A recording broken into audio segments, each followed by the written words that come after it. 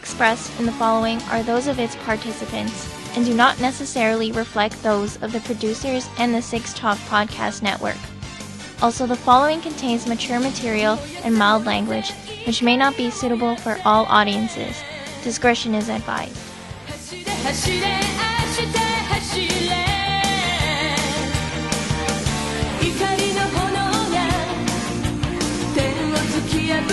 And the podcast is on the air for this Friday evening, May 15th, 2020. This is a special edition of the Anime Roundtable. Once again, to our listeners, we'd love to hear from all three of you. I think we've added one in the last 2 weeks. If you'd like to leave any questions, comments, hate mail, or death threats, you can hit us up online, Twitter and Instagram at Anime Roundtable. AnimeRoundtable.com, our long, never updated blog is there, and most of the past episodes really has to be updated. And you can email us old school, animeroundtable@gmail.com. No one ever writes us, so you'll almost surely get a response. Also, we are now on Discord. Plenty of space to hang around there because, well, nobody is hanging around there right now. Yeah, we'll talk about that. We will talk about that in a few minutes. I joined you there, Mike, and I helped you. I know. Join this brave new world. Well, we have to talk about that a bit later. You want to know what made me join Discord, Mike? It was called Nintendo Online. Well, we'll talk about that. Actually, we'll talk about the Discord a bit later, okay? Anyway, as you can hear, Mike alone in the captain's chair in our 6 Point studio in the Toronto West End as the COVID-19 pandemic continues with hopes that the worst is now behind us. And we hope you're well. Yeah, I know. We hope you're well wherever you're listening to this. James, Kevin, and Mo are out there again at various points in the Toronto area, which means once again, we're doing this episode remotely or online.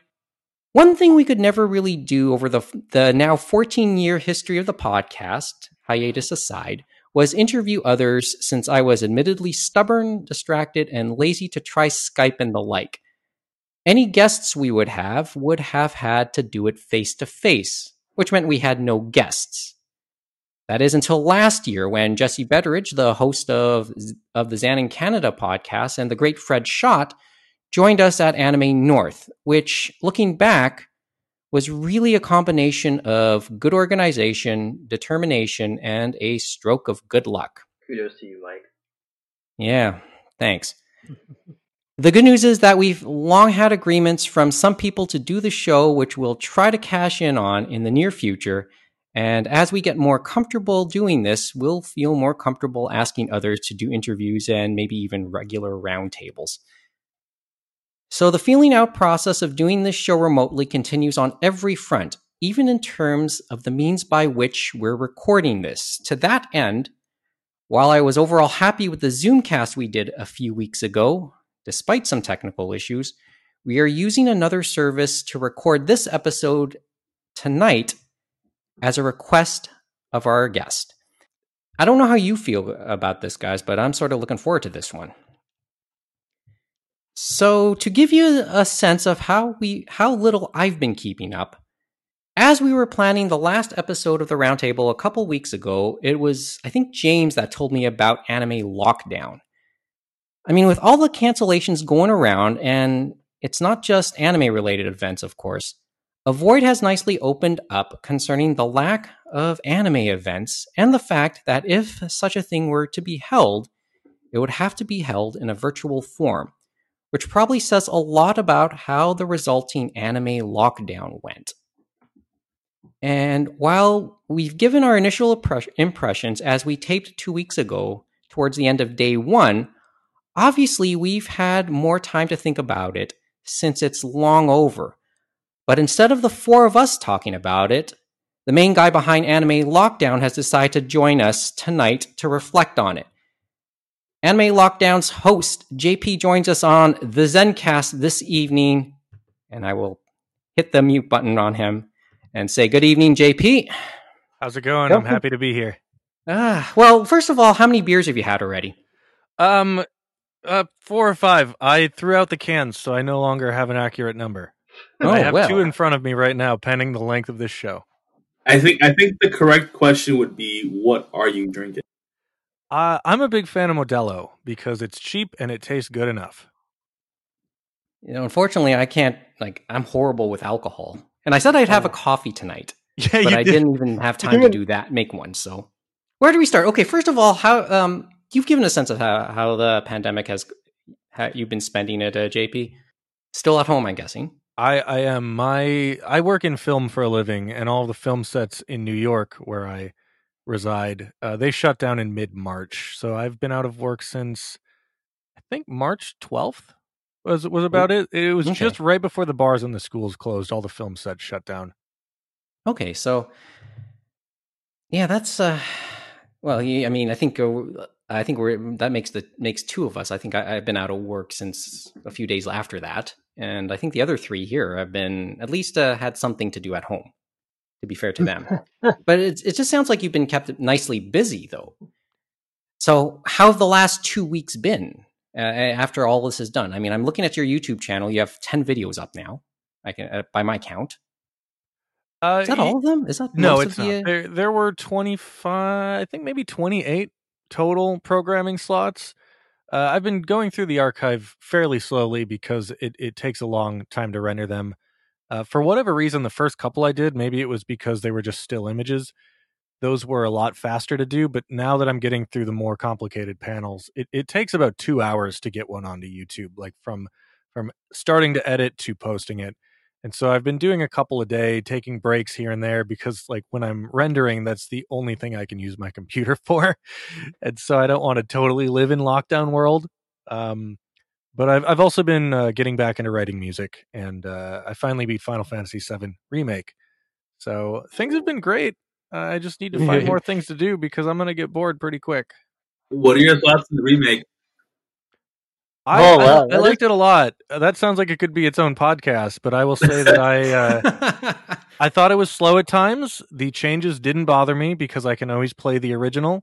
I'm very curious to see where they're going to take it because a lot of people forget how goofy that game is. And this is a very edgy remake of that very goofy game. So it does have a bit of a different tone. It quite a bit. But I very much enjoyed it. And I look forward to where they take it next. My memory of it is it was still like I found it fairly dark to start, but the designs always had a little thing to it. Now that the designs are completely different, I mean, I can sense where your thoughts on the edginess would come. Is it like as edgy as Advent Children was? I would, yeah. That's a comparison that I see a lot of people making. Oh, okay. Okay. So where do we start now? How have you felt beyond aside from all the work? How have you felt in the last couple of weeks after all this has gone down? I'm happy that everybody had a good time. That's kind of my biggest takeaway from it. It's really weird for me because it doesn't feel like it happened. If that makes sense. Like it was just this bizarre thing. I did it for a month, then it happened. And now it's over, and I'm kind of at a loss of what to do next because I was really busy for several weeks, like working 13, 14 hours a day trying to get the con prepared. But the response has been really positive. And I've been doing a few post-con interviews, which have been fun. But I'm really just looking forward to seeing where the industry goes because there's a lot of online cons that are popping up now. I think a lot of people were watching us to see if we could pull it off. And then when we did, I noticed like the next week, it was like, we're doing one. And I think that's great.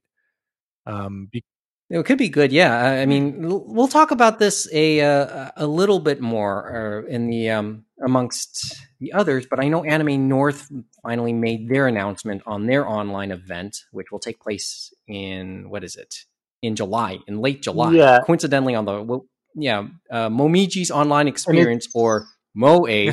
Oh God, really? It's a very different convention though, because it looks like they want to do it in 30-minute bites, and it looks like it's going to be more pre-recorded and stuff like that. So it'll be interesting to see how that works out. And they said some people may get more time, but it depends on what their proposals are. Well, we'll talk about that a little bit more.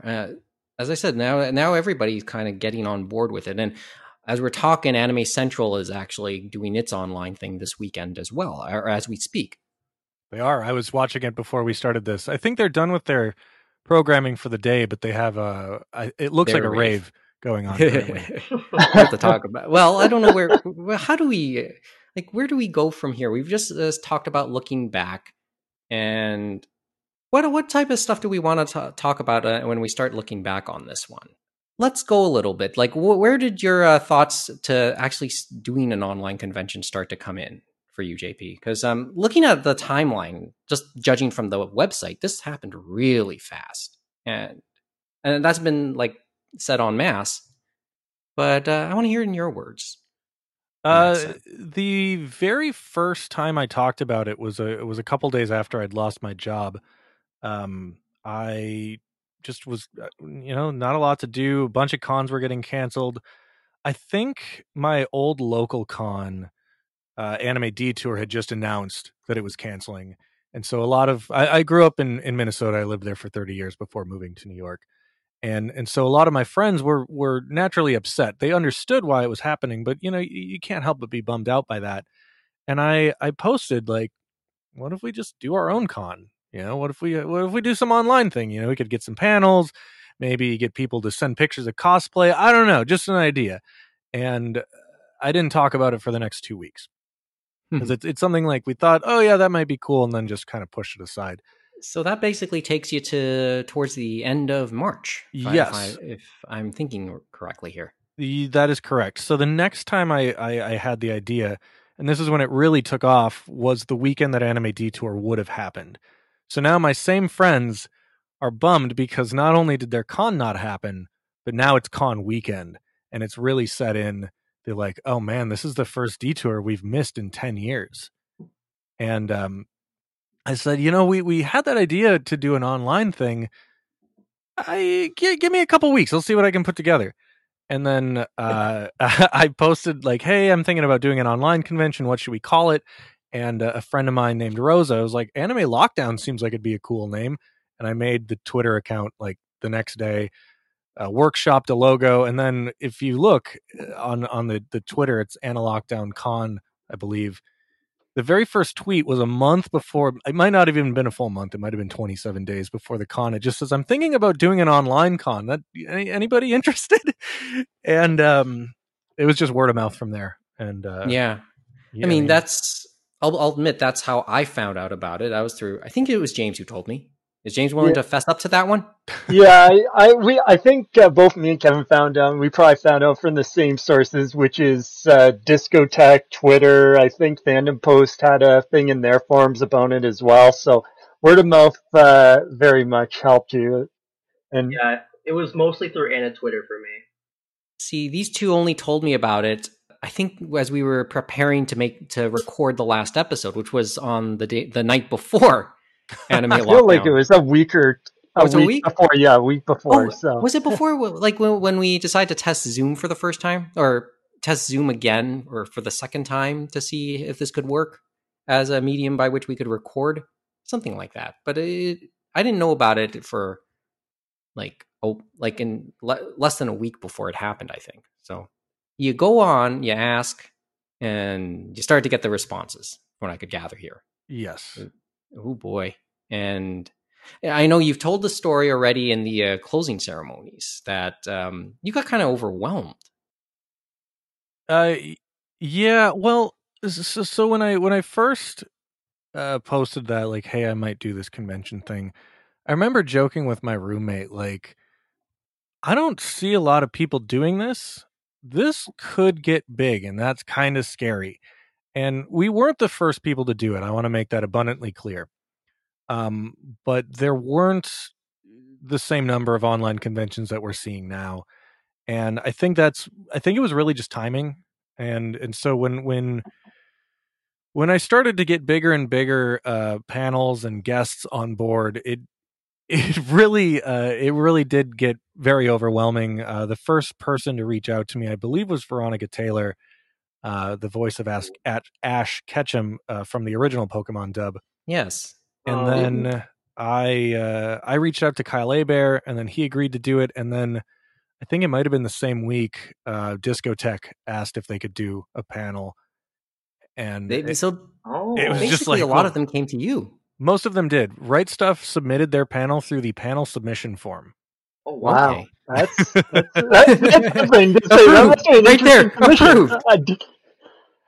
And it was very fortunate timing because I had a spot that I needed to fill because somebody had dropped out, and they happened to put their availability for the exact time slot that I needed to fill. Sometimes it's better to be lucky, right? Than nothing wrong with luck. Luck's a good skill to have. Come on. Oh boy. Well, I mean, like, so Veronica Taylor, she just replied to your tweet or something. Yeah, she tweeted at me. Because I had said something like, "Hey, I don't know if I'm comfortable asking people to be guests because, like, we're just an indie thing. We don't have a budget or anything. But if anybody knows any voice actors that would be interested in being a part of this, let me know. Maybe tag them. Talk to your favorite voice actors." And she responded like, "I'm very interested in doing this." And I DM'd her like, "Hey, here's my contact information. I'd love to talk to you more about this." And okay. Yeah, it just kind of went from there. She's very, very nice. Oh, she's a sweetheart. I will back that one up from experience because I tell the others this long before, but I think when I was involved with Fan Expo, and this was like I think 2002, 2003, I think she came to Fan Expo. It wasn't called that then here in Toronto, but she did come up here, and she was with her daughter. And I hosted her Q&A, and her daughter just she mentioned in your Q&A that she was just about to graduate from college, which meant she was probably no older than like a primary school kid at the time I met her.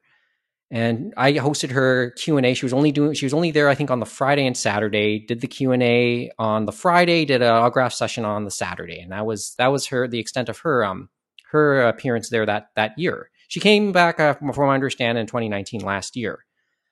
But she was a really really polite, charming woman to deal with, and yeah, I think that's the memories I have of her. It's a very good memory. I get the vibe that she genuinely enjoys doing these types of events because she did one the weekend before ours, and then she was doing another one I think the day after our interview, which is just incredible. Because like a lot of these online shows, like we can't pay appearance fees because we're just people in our apartments. We're not big companies, and so it was really special that she volunteered to do it. No, that sounded like something she would do, and I could tell in both those Q&As, you kind of geeked out. Admittedly, when you heard about their technical setups, their microphones and computers they were recording on, because in those interviews they hinted that they had been working from home and much of it was some recording work, and they talked about their setups. And you sounded like you were really curious about those setups. Yeah, I'm an audio technician by trade, and so I caught myself. I think it was with Kyle. I caught myself like, okay, we need to move on because this could go on the whole interview. Well, no, you had my attention too. I mean, we're in this age where, like now that this show is starting to do things remotely, we're all checking up on the type of equipment we're using, and we taped a couple episodes just on a single Yeti mic. Nice. In the middle of in between all four of us instead of using our usual setup. Nothing like recording in a closet.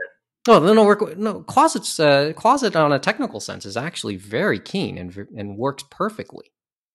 Right? As long as you have clothes in the closet. If it's an empty closet, it's not going to sound good. You have to absorb something to absorb, basically, right?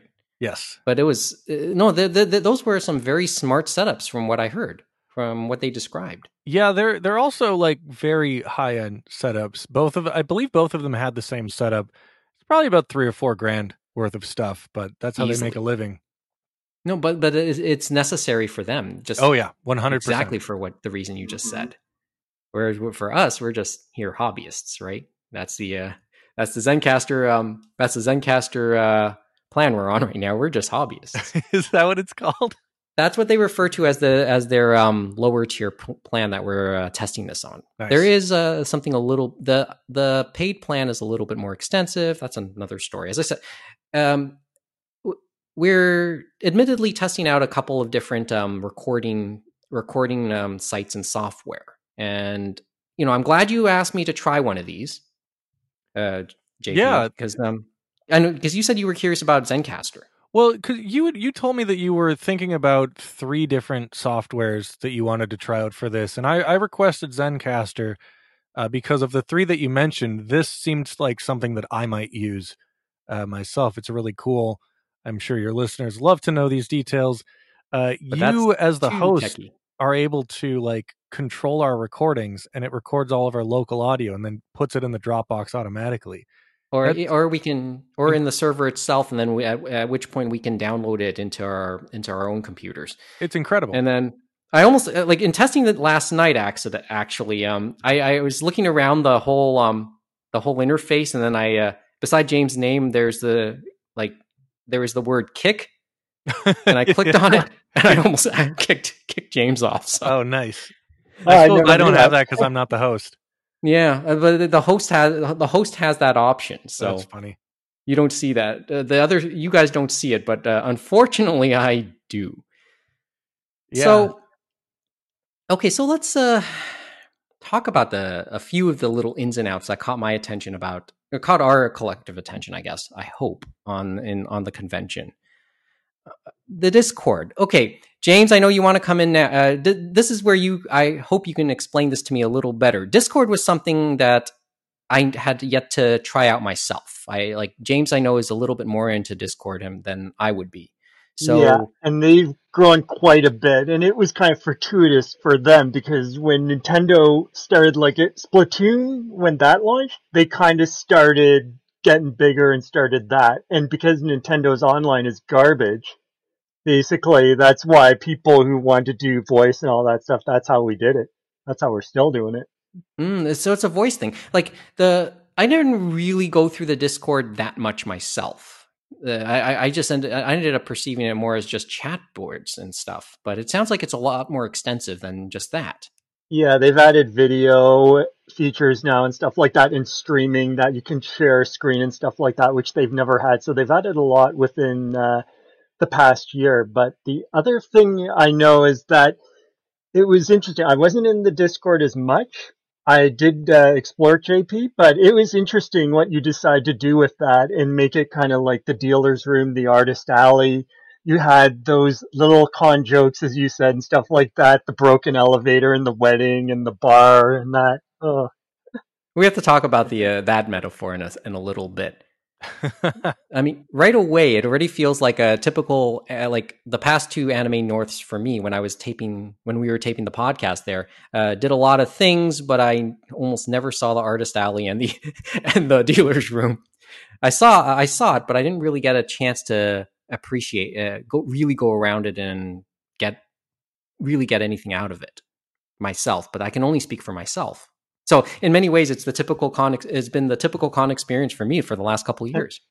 I was going to say, thinking about it, that is probably one of the innovative ways I want to think, because I wouldn't have thought to get the artist alley and then the dealer's room through that method, because we're so used to these different stream events, especially on the video game side. And usually, obviously, there's a physical event going on at the same time. So usually it's mostly through that streaming platform, usually YouTube and Twitch and stuff like that. And so you don't usually think about that end of it. So it's kind of nice to have all those kind of parts put together, and you can still make it happen. It's a bit different, to say the least, especially I'm sure for the dealers and the artists in that, because there's a lot more back and forth and stuff like that instead of having a rush of people in that. But hey, as you said, it's it gives them something to do, and maybe they'll make some more contacts. And it looked like there were some different people you wouldn't normally see, obviously, at our local cons, because you were able to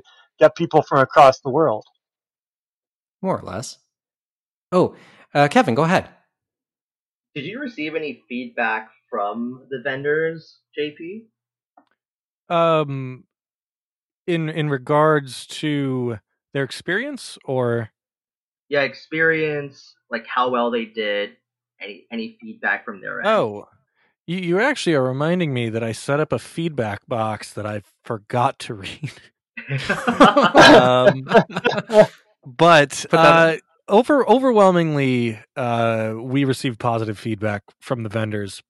I didn't work personally with the vendors. That was my friend Tony that worked with them. Oh, yeah, But Tone Dog. he reported to me that the vendors were very, very happy with their experience, and some of them said that they had a better experience working with Tony than they have with the people in charge of vendors at some conventions that they've actually traveled to.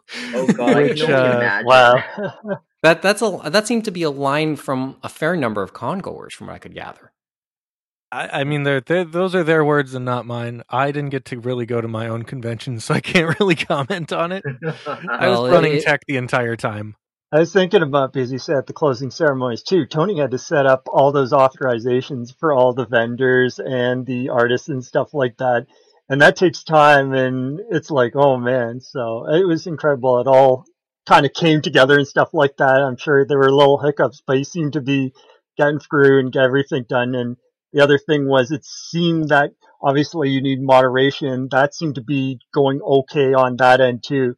I was especially impressed with I didn't see YouTube, but I was mostly on Twitch. I have to say, the most well-behaved Twitch chat I've seen in a very long time. Many people said that, and I know you said that too. It was like a miracle from God above, right? Yeah, we really usually lucked we're out on behind. that. And I think that some of that comes from just that I really encouraged positivity throughout the entire weekend. One of the things I said at opening ceremonies was like, look, we're all here because we love anime.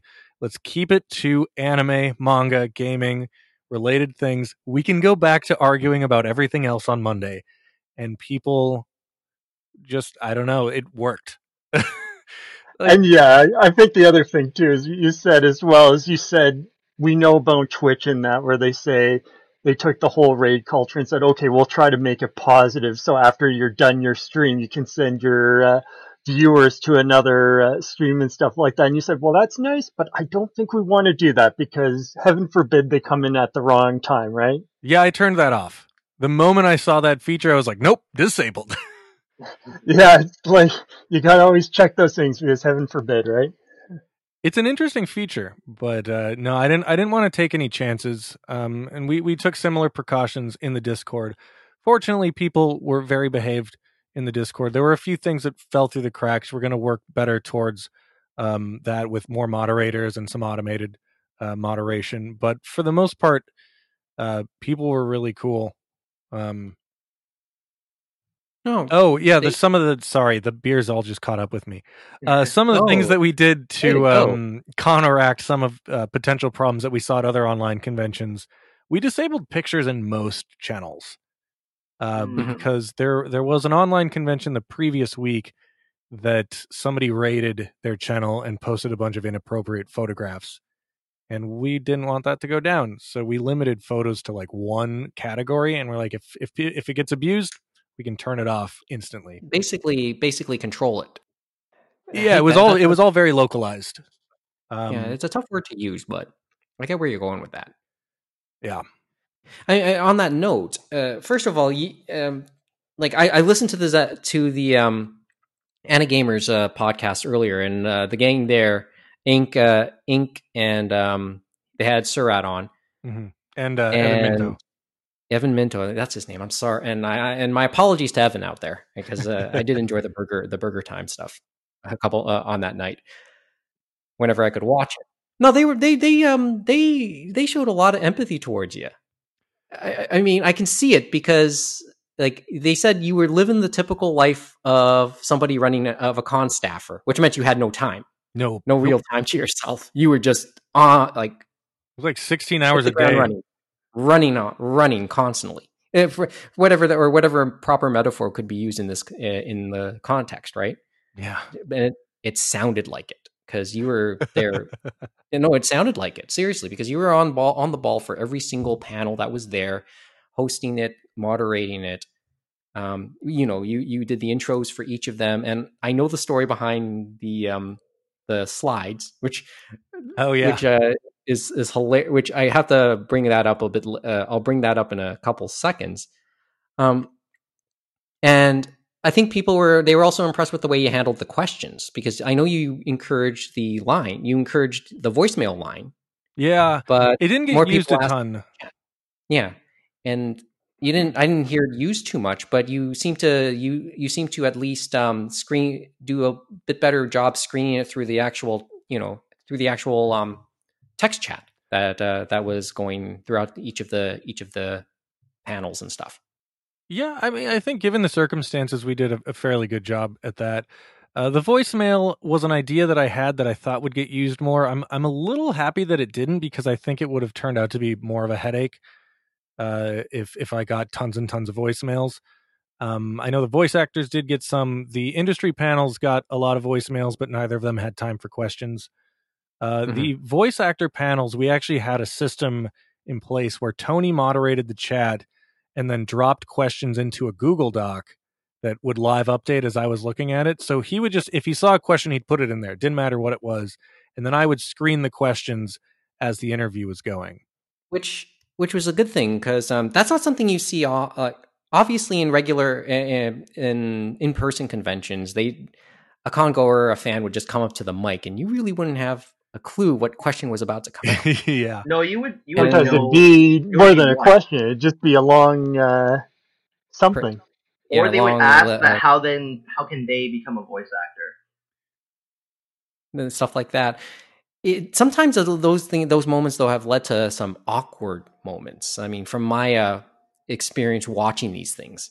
Yeah, it also it leads to some really awesome moments. My favorite incidents of that, I don't know if you're familiar, is at like a World of Warcraft convention where some guy's like, I just read The Shattering and the recent patch contradicts that entire story. And then they went and they patched the game to fix it. And then they made that guy that asked the question a character in the game. World of Warcraft. Wow. Way to go. Yeah. Wow. That's great. I think he's called Red Shirt Guy. It's definitely worth looking into. It's the positive parts of gaming, of our geek culture sometimes too. I mean, it sometimes gets a lot of flack. Yeah. In some instances, but then there's a lot of but it can be quite inclusive too. It can be I hate to bring this one up because we talk about inclusivity and exclusivity, and I mean, at Anime North we constantly talk about how inclusive it tends to be, and I know there were questions of inclusivity in the days at the end of lockdown.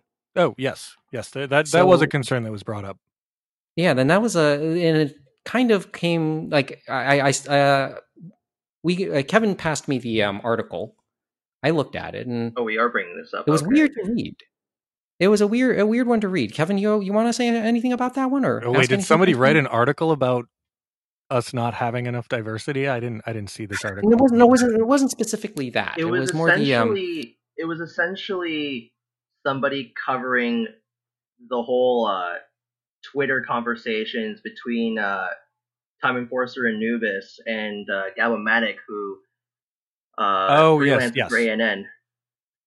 Well, that's two different conversations, because the inclusivity and the Time Enforcer Nubis were two separate incidents. Because I saw Erica Friedman talk about how we had mostly male panelists, and I reached out to her and talked to her about how in the future we can reach a more diverse panel community. I don't know what the word is, but then yes, the other that also happened, but I don't know if those are necessarily the same conversation. It's we're talking about. I think they're different. I was thinking. Yeah, it was what happened after that. Yes. I was thinking the comments in the closing ceremony, but it's interesting that you said it was Erica Friedman, because I know she's always coming to TCAF Toronto Comics Fest, and she's going to her panels. They're very educational, stuff like that, but I'm sure she would understand stuff like that. As you said, you were for a month just going at it and stuff like that, and I guess, as you said, you were worried, well, are people going to show up, right? Because you never know, right? Yeah. Especially for a first time, and you and Tony are just two guys, you know what I mean? So it's like you just kind of have to see how it goes. And as you said, it's like you talk to them and she said, okay, I understand that. And then you move forward, right? It was a totally fair criticism. And it was something that when I saw the schedule for the first time, I was like, this is going to come up. And I need to be ready for it. And I need to be ready to talk to people about how to do better in the future. And I did talk about it in closing ceremonies that the mistake that I made was that I approved panels too quickly. And it's because I wanted to get this out the door. I was worried that if there was too much time between announcing the con and having the con, that people would forget about it. And so that resulted in a lot of paranoia of not being able to fill the schedule. And that's how the schedule ended up the way that it did. If I did it again, I would limit people to one panel each, and then that would have allowed for a much more diverse variety of panelists.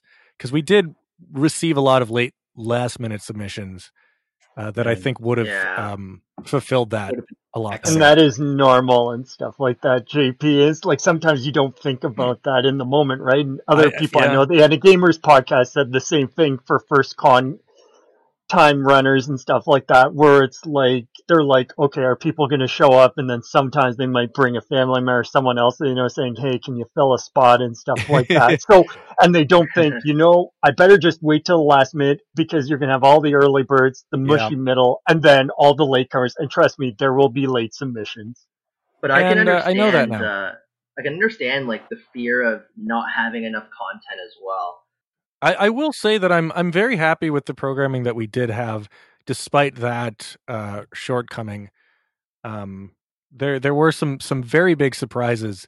The hentai panel, I think a lot of people were surprised by, that it was like a pro consent inclusivity hentai panel, and I don't think anybody expected I have to say, I watched that, JP, and the G-rated hentai panel, as I like to call it, it was quite good. It was quite interesting, the banter between those two. And I know you were really worried there, and I was in there watching it. And don't worry, Twitch still kept on going for us, even though you put the backup up. Yeah. It was just, they kept on the left side of our screens for the viewers. They just kept on putting yours down, like, so that you wouldn't see it, because obviously maybe they have something in their system that they're worried about. I don't know. Yeah, but they were kicking you down below all our other people that we had. Yeah, I mean, we made it through, and I had planned for stuff like that. I had 2 backups ready to go if the Twitch ended up getting shut down. But I was in regular communication with Bella and Russell leading up to that panel, and they'd showed me their slides well in advance, and I was like, okay, well, here we go. It's now or never. Let's talk about this. No, anything else you want to say on that? Because Kevin, go ahead. I was going to say, wasn't there a brief moment where I felt like the feed had cut off for a brief moment and then it got recovered? What happened there?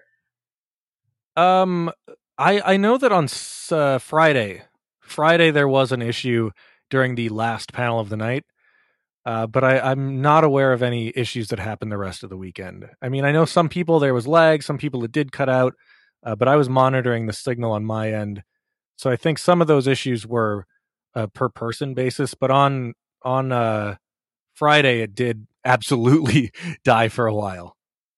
Because I know Friday, I think it was Devilman that. Oh yeah, that Devilman that the caused YouTube the got one? killed during that. Yes. Yeah. But the final panel, and then I think for Saturday it may have been multiple users, but probably not. It wasn't Twitch taking it down, because that was my fear at that moment. Yeah, the problem I had on Friday, because we were originally going to stream on Facebook, YouTube, and Twitch. Originally, I only wanted to do Twitch, but I tried the others out based on people requesting them. Facebook got killed before the con started. Wow. It got triggered by our royalty-free stream-safe music that I bought, licensed from a stream-safe site that said, this is safe to use on your streams. And YouTube cut us off within 30 minutes of starting the stream. Or not YouTube, Facebook. And you said that was the elevator music that people could get and stuff like that, and use it for either their phone, like if someone's on hold and stuff like that. So that's kind of crazy, especially since you said you tested that too before the con. Like, I did. Well, what was interesting is I tested it before the con with music that I wrote myself. And so it's possible that these musical artists have submitted their music to a variety of other services, so they might just be part of the algorithm, whereas stuff that I wrote is not going to be part of the algorithm. I feel bad for Okay. anybody that found that 20-hour stream of me looping 4 songs I wrote on repeat. Hey, that takes talent, dude. That takes effort and talent to write anything like that. So, well, okay, let's talk. I guess I want to get to ask a little bit about some of the technical stuff because Sure. I heard about the many of the panelists having to send Dropbox all their slides to you, so that and then they'd basically be controlling.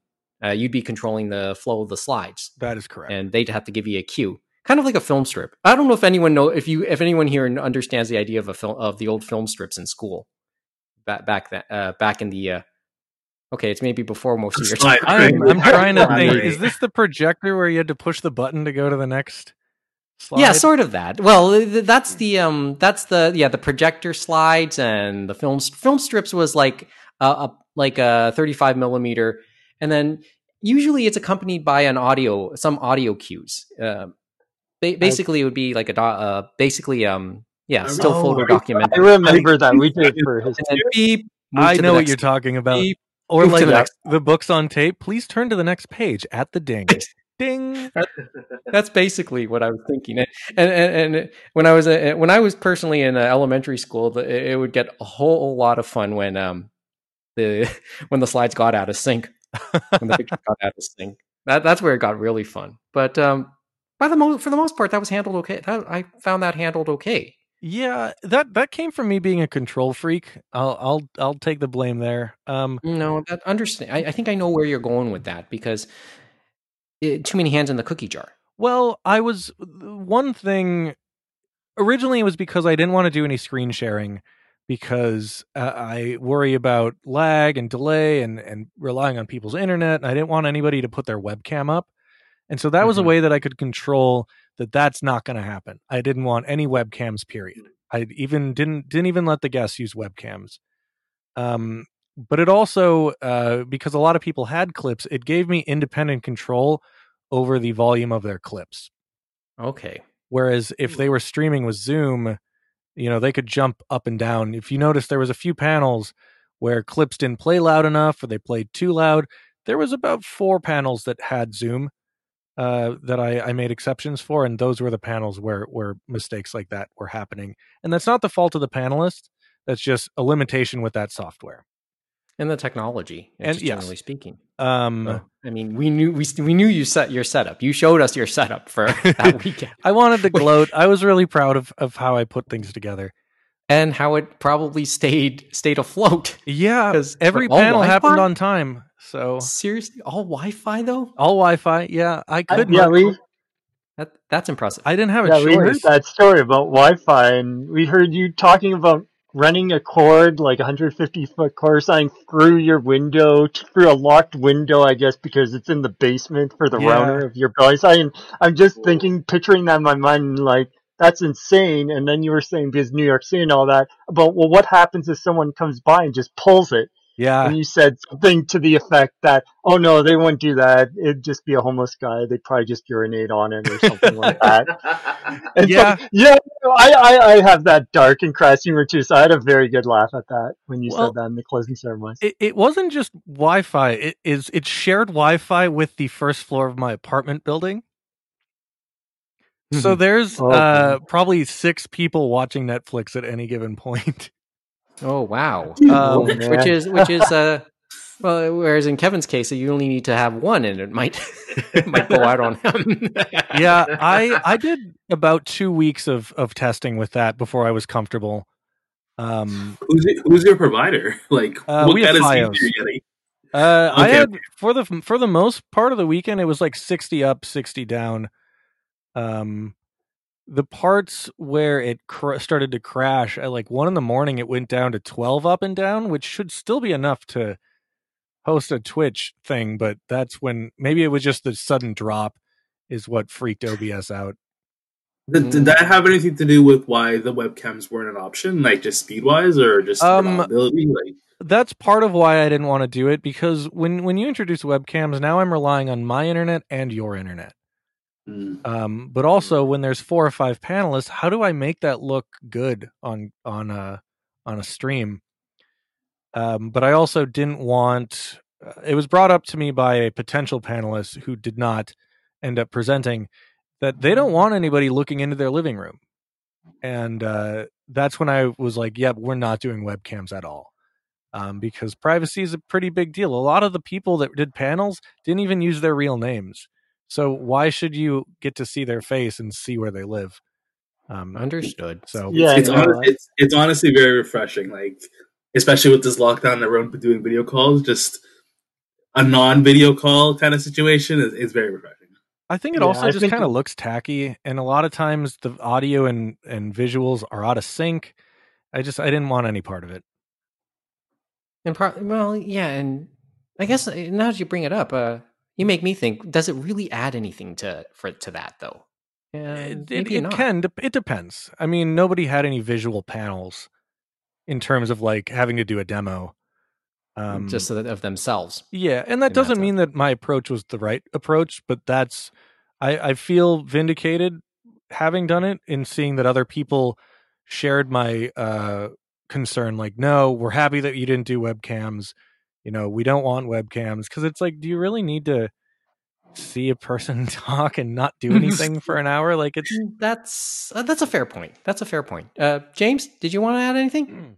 Yeah, no, I was thinking that less is more and stuff like that. And we talk about privacy concerns and stuff like that. And I think of the old thing of you have to have your credit card on the internet. I rather do it, not give it at all and stuff like that. So if they give me that option, I say, you're not keeping it at all. And that's like simplistic, but it's a security thing. And it's the same thing with this. And we've seen it where you never know what can happen if someone has a camera on them. So it's better just say, okay, give me an image you're comfortable with. That's professional. We'll put it up there and hey, we'll know who it is. And then we'll go from there.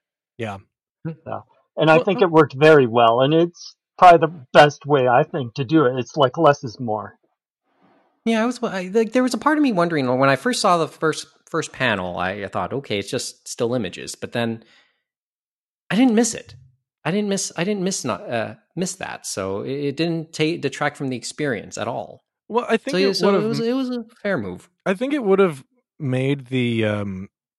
I'm a big fan of simplicity. I think it would have made the screen too much to look at. It would have been too jumbled. Like I wanted a very simple, clean aesthetic. I didn't want to have to move it around too much, and just like too many it's setting up webcams for every single panel would have been a nightmare. Well, I'll tell you this from at least the way I consumed it myself over that weekend. It was a bit of a passive some passive listening too, almost like listening to the radio. Yeah, it was relaxing in many ways. I could do do something else while listening to a panel, and that's a different type of experience. But I actually enjoying it that way. But it was a different goes once again to the theme of this was just a different type of anime gathering. It's funny that you mentioned that because I based the entire workflow off of my experience working in radio. Yeah, well, I just ran a 3-day radio show.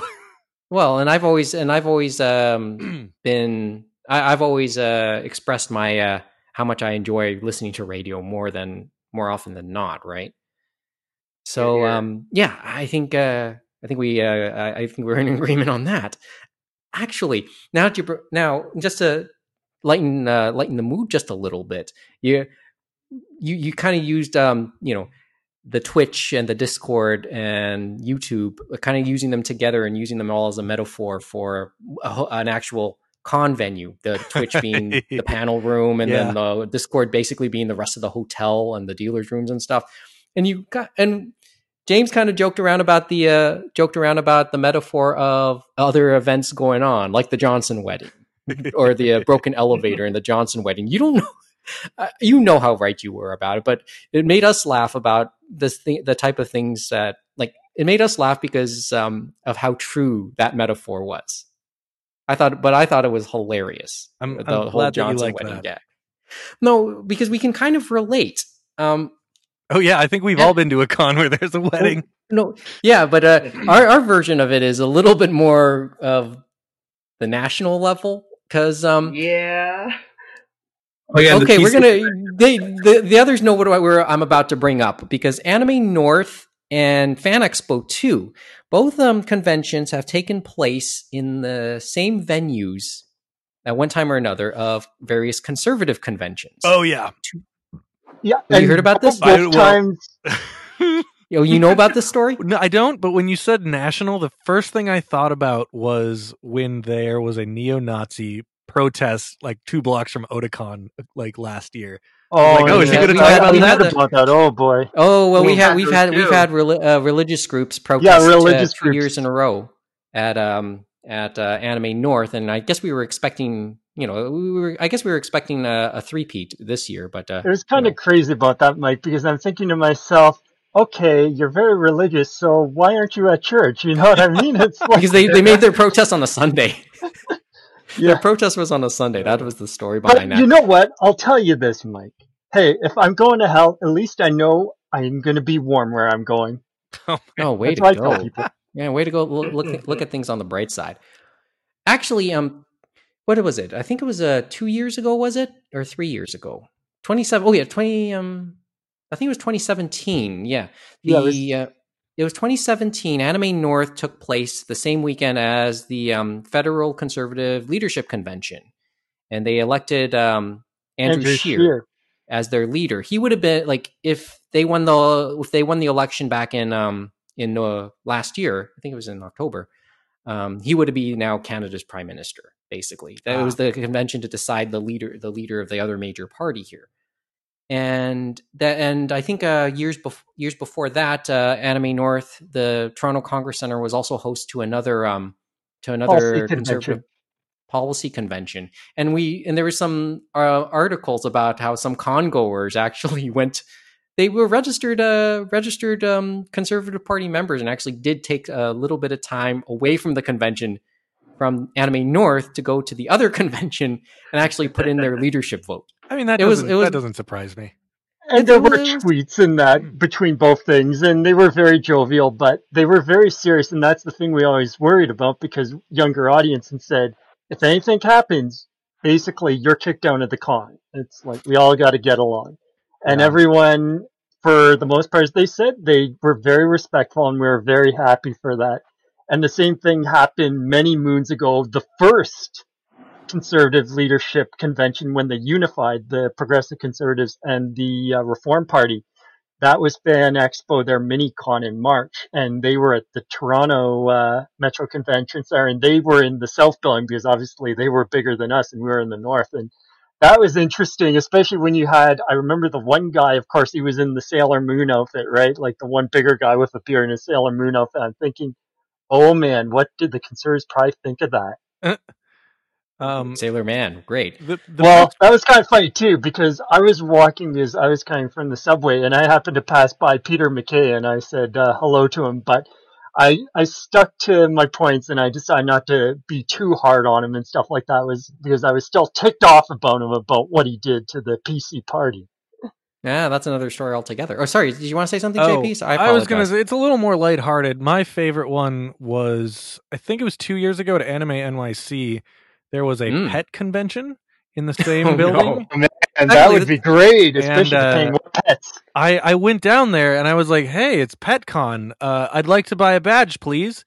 They're like, oh, you have to do it online. I'm like, I can't just give you money at the desk. Okay, so I pull out my phone. I'm like, what's the website? Okay, I bought my badge. I'm like, okay, I bought one, and I showed them my thing. They're like, you're not showing up in the system. Like, I just gave you $75. Let me see the dogs. So she gave me a bracelet. It was like, all right, go in. How was it? It was like the most heartwarming experience of my life. They charge way too much for what it was. $75 for a single day pass to this Yes, a 1 day pass to this dog convention. Well, other pets were there, but it was mostly dogs. And it was like one like gymnasium sized room with mostly vendors and people taking Instagram pictures. There was one area for panels. It was a very bizarre, but very, like, I almost cried. I was so happy. I was surrounded by like 150 dogs. It was. Oh man, excellent. You are a dog person. Oh, I love dogs. I spent half my day at PetCon. You enjoyed that a lot, way more, I'm guessing. Dogs are the best breed. Well, that's the. It just sounded like a. Well, I never knew of the reverse version actually being so pleasant. Actually. Yeah, I mean, I sounds nice. I don't see that happening again. But that was very nice. Well, the big conventions here take up, like, I guess with Anime North, whenever it happens again, it'll probably dominate the space it ends up in, and well, unless another political convention takes over again, because that's entirely possible. Fan Expo, when that happens, that literally takes over the entire convention center downtown now. It's big enough to do that. Yeah, So I don't and think they've actually set up properly now, because remember, what was it? It was the early last decade or the thing before, they had an issue with space and booking from before. So they were just in the north section of the Metro Convention Center, and that caused huge backups, lines, and fire hazards and stuff like that. So the next time they said, we're just going to do all the convention center and make sure we do it right. Yeah, the just so in case you don't know about the layout of the Metro Convention Center, JP, it's actually just two buildings, and they're connected, two separate buildings, and they're actually a fair distance apart, but they are connected through like a walkway bridge that kind of crosses around the train tracks near the Rogers Center where the Blue Jays play, and actually the walkway leading to the Rogers Center figures into that a little bit, but it's a pretty large weird complex in its own way. And the big auto show that happens in Toronto takes place the same way, in the exact same building, in the exact same manner. It's the fact that Fan Expo kind of got that way is kind of impressive in its own sense, but it's essentially Canada's version of Comic-Con now. Oh, very much so. Now that I'm looking up Anime North, I was like, I know I've heard of that. I used them for inspiration for our guest flyers. Oh, really? Because I was like, what does a guest flyer look like? And Anime North was very prominent. I was like, oh, I really like what they're doing, but I'm going to change this and this and this.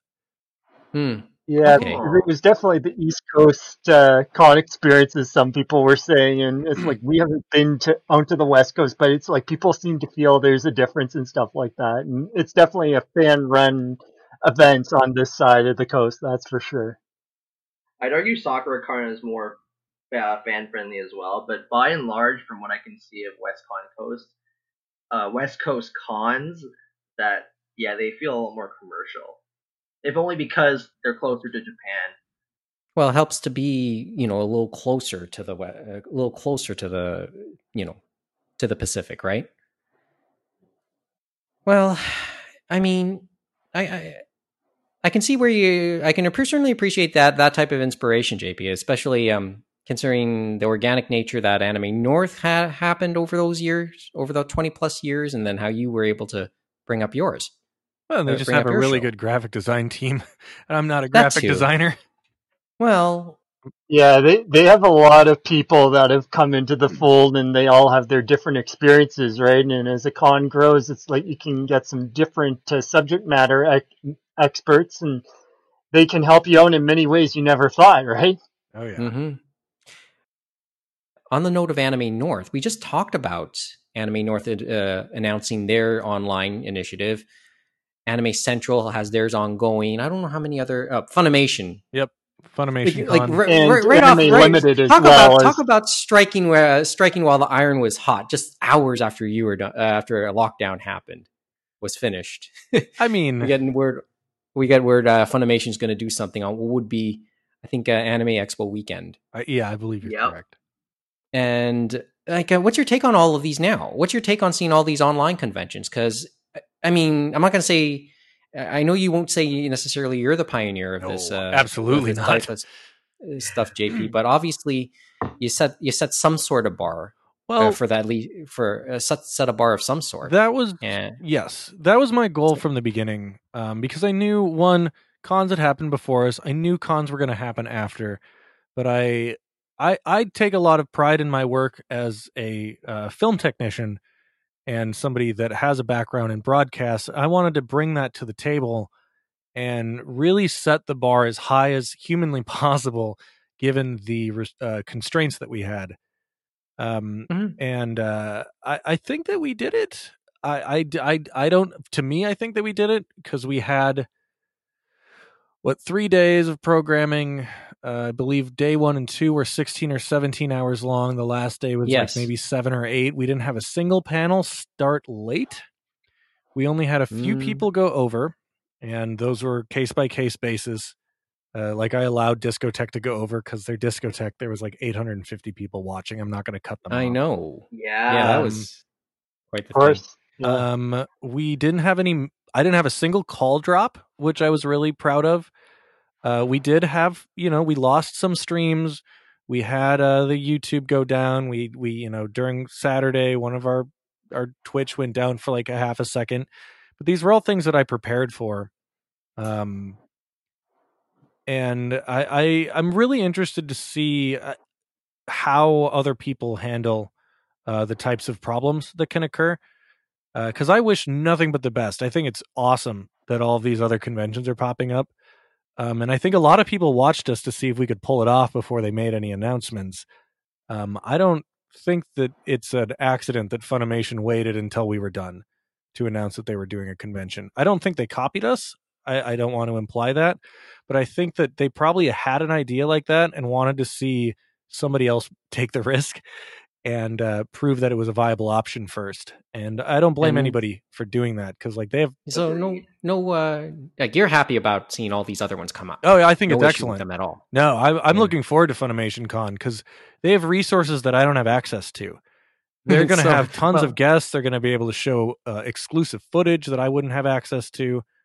But also all these different people have networks that I don't have access to. Like I was watching Anime Central. I don't know any of these panelists, and I think that's great because I'm now seeing content that I would have never otherwise seen. Like before we started doing this, I watched a lip sync drag show. Yes, I was watching minutes of a little awesome. bit of that. And now it's like I'm going to look for that kind of stuff on a schedule, and like normally I would never. I'm like, oh, it's just a dance competition. I'm not going to go to that. Well, if it was that much fun to watch it streamed on Zoom, now I'm more likely to go to more unique panels like that in real life. And I think accessibility is the biggest benefit to stuff like this, is that there's now no risk in me watching a panel that isn't interesting to me because I can turn it on and turn it off, in easily. So it's like, it's one thing if I have to walk to the other side of the convention center to check out this panel that I'm maybe sort of thinking about.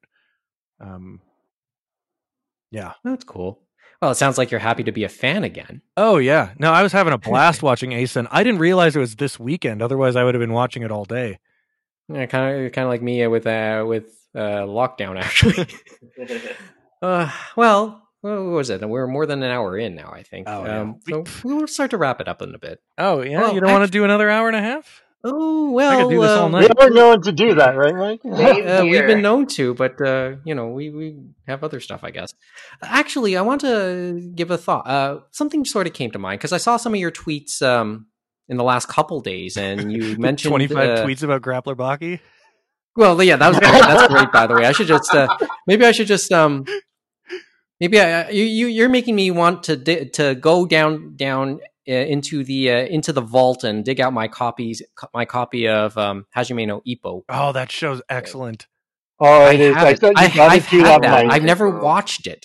You gotta watch it. The rest of it's on and maybe I'll just show off the. Maybe I'll just tease each individual disc from that. You're inspiring me in many other ways. I hate to tell you, Mike, that one we rented that from Comic Den, and then after we did that, we said we have to buy it now. Yeah. So and we did, and many of us did. I've never gotten around to watching it, but I know it's there. It's buried somewhere in my vault. So maybe I'll tease showing pictures of that. Kevin, go ahead. Oh, I just wanted to say that what a world we live in to see franchises like Baki and Devilman be talked about in common day in like today's society. It's I mean, I'm to wild. blame for Baki. I asked Kyle Bear straight up, talk about Hanayama, and I'm sure the whole chat was like, boo! As I said, you're Or- you're the guy. You're allowed to ask those type of things. Well, that was an inside joke for people that know me, because I had a flyer of different characters that he's played, and Hanayama was the last one in the thing, and it's like, nobody watched Grappler Baki, but anybody that knows me personally saw that and was like, of course he put Hanayama in there. You run the thing. You've put all the blood, sweat, and tears virtually. I needed to have a into little it. bit of fun. I think you're entitled to do something like that, to have your own little piece of fan service. Actually, what caught my attention on the Twitter was you've over the last couple of weeks. I know you've put up some of the videos. Yes. I mean, I was the one who. I'm glad you put up some VODs, but you mentioned Mike Toole's cult Oh yeah. cult anime thing, and it was briefly flagged, and I don't know all. Well, I'm glad. First of all, I'm glad it's there because I'm really curious because I missed it at the time. But can you tell us what happened there, or a little bit about what happened with trying to put that one up? So this was always something that I was aware that could happen, and it was part of the panel submission. Not rules, but it was part of that form saying like, hey, if you play clips, I cannot promise that you're going to be able to share this after the fact because of copyright algorithm. Regardless of like, I know, and many people know that this kind of a setting is covered by fair use. Unless you're just showing a show from start to finish.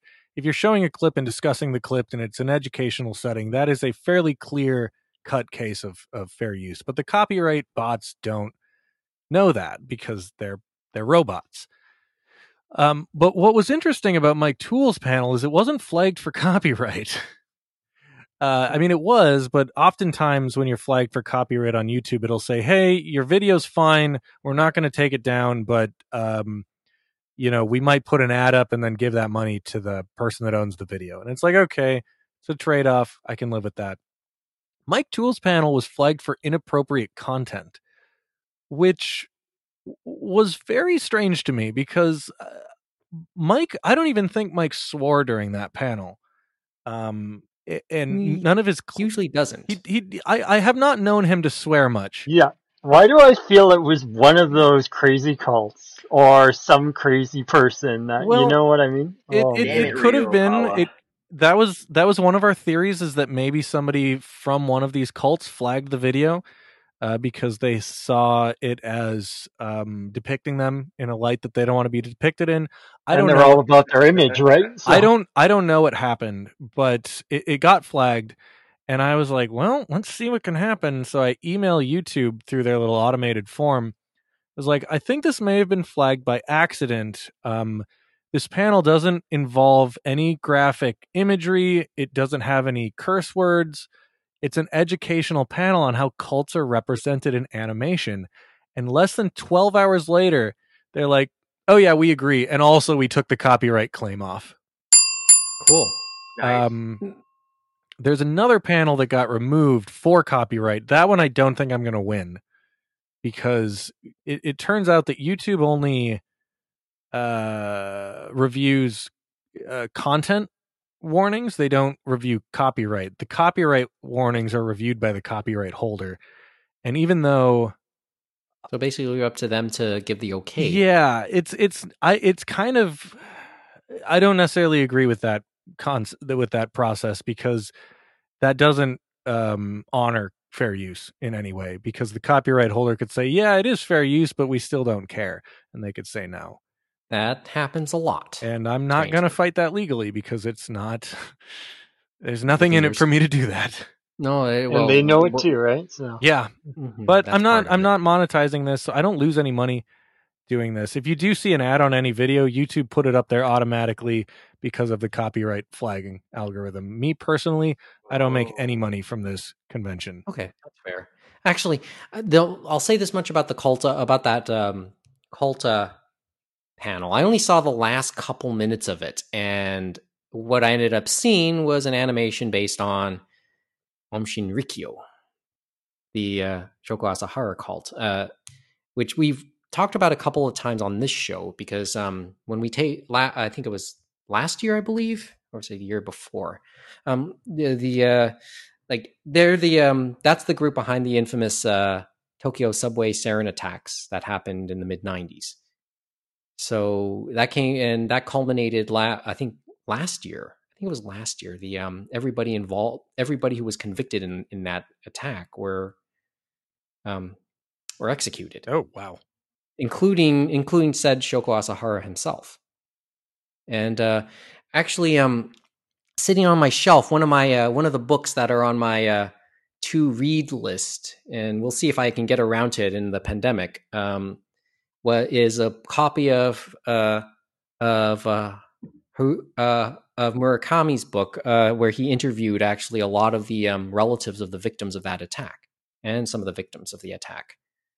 So he went online after the execution saying he's not for capital punishment normally, but after extensively doing the story like he did, it gave him pause for thought at the very least, which I thought was so it was interesting to see that animation. And I knew from the story they dabbled in a lot of things. I wasn't aware of that anime. I wasn't aware of that, but it didn't surprise me to see even just a little bit of that. So I'm actually looking forward to watching the whole thing watching that VOD just to see what other stuff that Mike want to talk about there. Yeah, it was a good panel. And it was. It sounded like it would have been an excellent panel, and very well attended.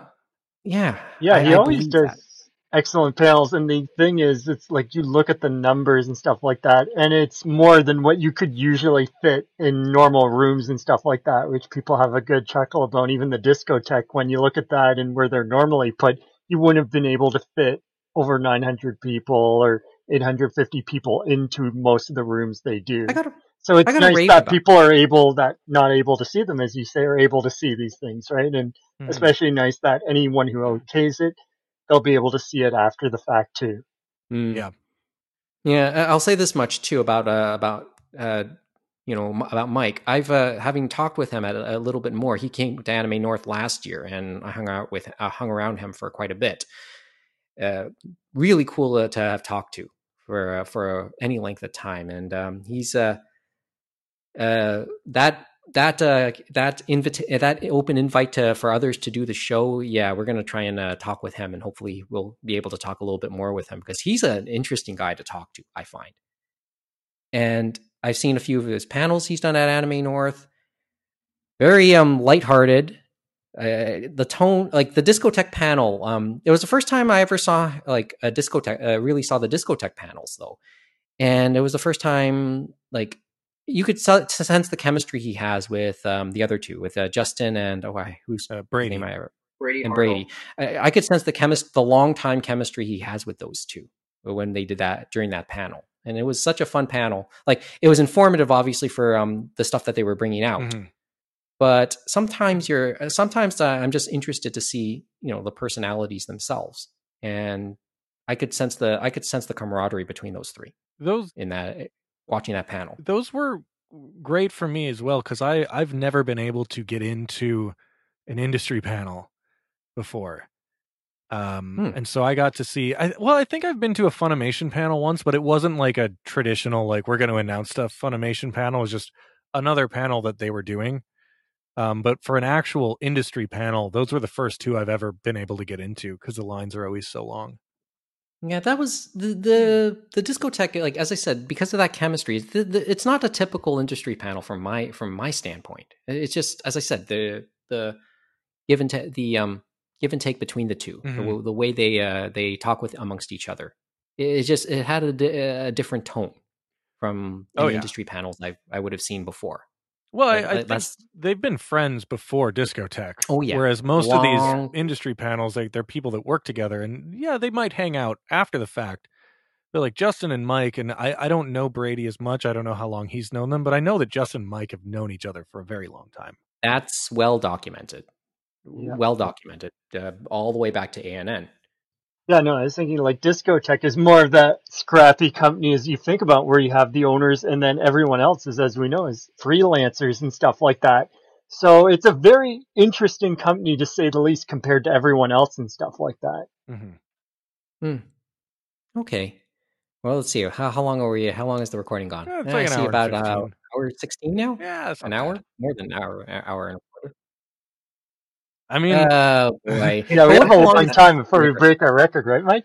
Well, we can. Well, let's take a quick break. Maybe we'll. Let's. yeah, I'm Well, is there happy to anything else keep to add? We can going, take a but quick break and then we'll talk for just a little bit more, and we'll call it an evening. yeah. All right. Well, you're the boss, Mike. I know. Well, let's take You're the let's take a boss. quick Up to break. you. I hate to 'Cause tell I you, need but Mike some doesn't run water. my Maybe life. JP can get another beer or something. I already have one. you I already I have need one? to go downstairs to get mine, so I think Okay, I'll well, James, let James go get something to drink. We'll be right back in a couple seconds. It's the Round Table on the Six Talk Podcast Network.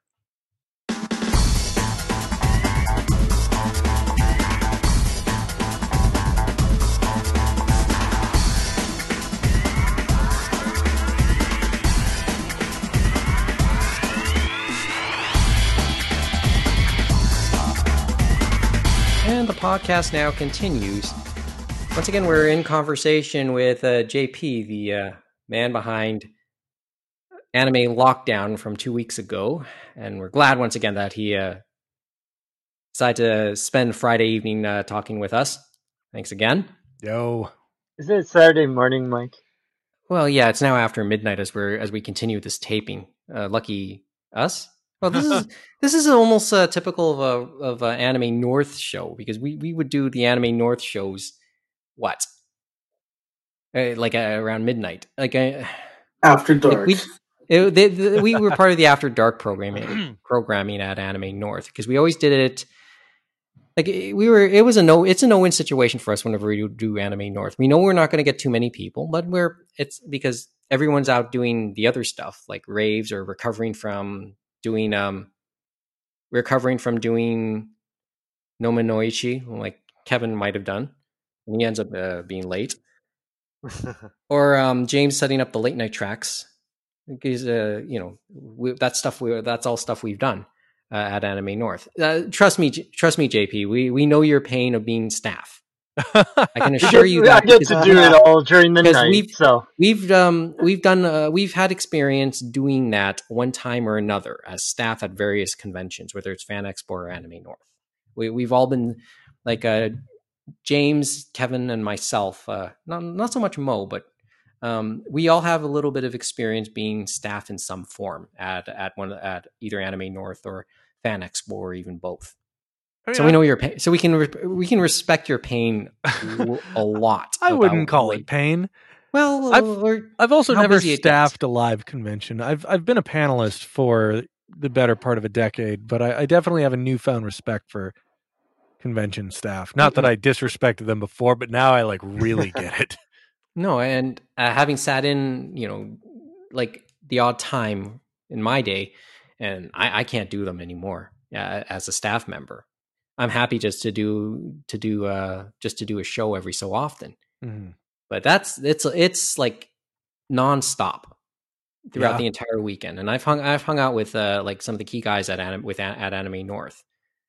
We often have Norm McAvoy, who's one of the co-programming heads there. He does a walk on for the Anime North shows whenever we do them, and he's always gracious to do that. And I'm amazed that he's able to do it sometimes.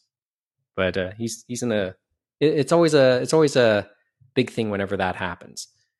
But as I said, we respected what you were going through. I mean, it was pretty wild, because I was running all of the tech. I was emceeing the show, but I was also running my staff at the same time. Mm-hmm. And so there was a lot of things that I couldn't handle directly. So I would be texting Tony, or going into the Discord and telling somebody else to take care of something. I can only imagine that that's exponentially more difficult in a live setting. Yeah, I wouldn't doubt it. Even with the comms and that, right? It's like, oh boy. I wouldn't doubt it. Okay, so during the break, we were talking a little bit about the Geek Hour guys. Yeah. Because I found out that the guys behind the Geek Hour podcast are actually longtime listeners of this show. That's why I know we have more than 3 listeners now, or at least 3 listeners now. And I found out that Sean is actually dates back as a listener all the way back to our original run back in 2006. And I never really directly talked to them before, but I'd known about them. And you did deal with them, JP. So I want to give a shout out to them. And what was it like to deal with? What were they like? Because they were the only overseas panels, if memory serves me right. That's actually not correct, but they were, okay. I think, the ones that got the other ones involved. Okay. There were 3 panels that were hosted by people from Ireland. There was Horror in Pokemon, which was by the Straight Outta Kanto podcast. There was The Weirdest Anime Ever from Geek Ire. And then there was the Doki Doki Literature Club from the team behind Nerd to Know Media, which Straight Outta Kanto is also a part of. But that panelist was not on the Doki Doki panel. Hopefully that was not confusing. But no, that was a really cool I stand thing. corrected. It was really cool to have people from Ireland involved. I guess not specifically Ireland, but it was really cool to have international panelists. And I think one of the Geek Ire people might actually be from the UK. I think it's Ireland and I forget UK. which one, but one of them they said was from Ireland, one from the UK, the one for the weird anime. But it was interesting that we got these experiences that we would never have had before, and it's really oh yeah. cool. Well, and like for some of them, this was their first quote unquote American convention. It's weird calling it that because to me it was just a convention that I did online. I don't think about it as an American convention, but yeah, it was primarily American panelists. But I had a pleasant experience with them. They were the first people to have me on their podcast for an interview. I don't know them outside of the convention very well. I've only ever listened to the one episode that I was on because I wanted to see how it went. I like hearing my own voice. But I had a pleasant experience. Yeah, they were really nice, and we've remained in contact. They've had different questions about like the archive and the same questions that everybody else has been having. But I guess we all do. First of all, thanks to those guys, to Geek Hour. Your messages were received. Hopefully, we'll be further in touch. But thanks for listening, and I owe you guys the favor of at least listening to you guys as well. I think that's really cool to like have things come around full circle like that. No, it was really weird for me at lockdown because I've been listening to Anime World Order for a decade, and Anime World Order went to my convention, and like Daryl did a con report of my convention, and that was such a bizarre like turning of the tables, and like Anagamers as well. Like I've known of them tangentially for a decade, and they presented at my con, and it was just like it's going to be very interesting once we get live cons back, because these are people that I've run into before, and now we have that thing that we connect on. It was very special in the way that it connected people. I can't. I fully agree with that. It's weird because I'll tell you I've known Daryl for like since when I got into it, and a part of me was surprised when I decided to come back a couple of years ago that maybe I shouldn't have been surprised that they were still up and running. So it was kind of it was nice to see them back. It was nice to see them when we brought back the roundtable. Mm-hmm. And they were one of those. They were among the other people who encouraged us when we came back 2 years ago. Daryl is somebody I've had a great amount of respect for. I know he can at times be a bit of a polarizing character sometimes, but my dealings with Daryl have always been good, and hopefully, like. That's one of those other guys I would like to have come on to the show sometime. But I get the feeling if we do talk, we're probably going to talk Overwatch League a little bit too, because I know Daryl is a big fan of that, and he's a big fan of his home team, the Florida Mayhem, who at last check are actually on a 12 map winning streak. They've been beating up the bottom feeders the last couple of weeks. Well, they're winning the matches they're supposed to win, and it might be their most successful run yet in the league. And they're good enough. I think the Florida team is good enough right now to handily beat Toronto. So, but I know that would be a big topic of conversation if we talked, much in the same way that with Mike Toole, we talk soccer a little bit more too, because Toole is actually a big soccer fan as well. He's made that. I'm sure that's anybody who keeps up with him will know how big a fan he is. Yeah, and travel to the games, including the World Cup, which is incredible. So he's that type of fan, and we talked. We actually the first ever conversation I had with Mike Toole, we actually joked around about the World Cup. It was in 2016, I think, or was it 2017? But it was in the aftermath of a World Cup. So we talk on a bunch of different topics. Yeah, it's been a really cool way of bringing people together.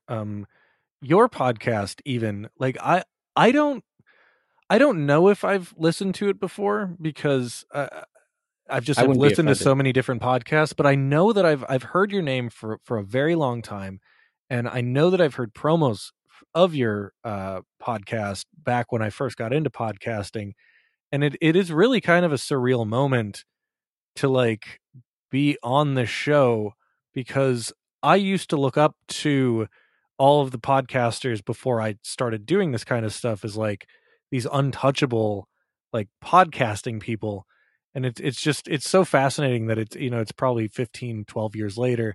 And I know a lot of these people and I've met them, and like, I'm on your show right now. I'm pretty sure we've never met, but like I've met the AWO crew, and like I've had beers with Mike Toole now, and it's wild.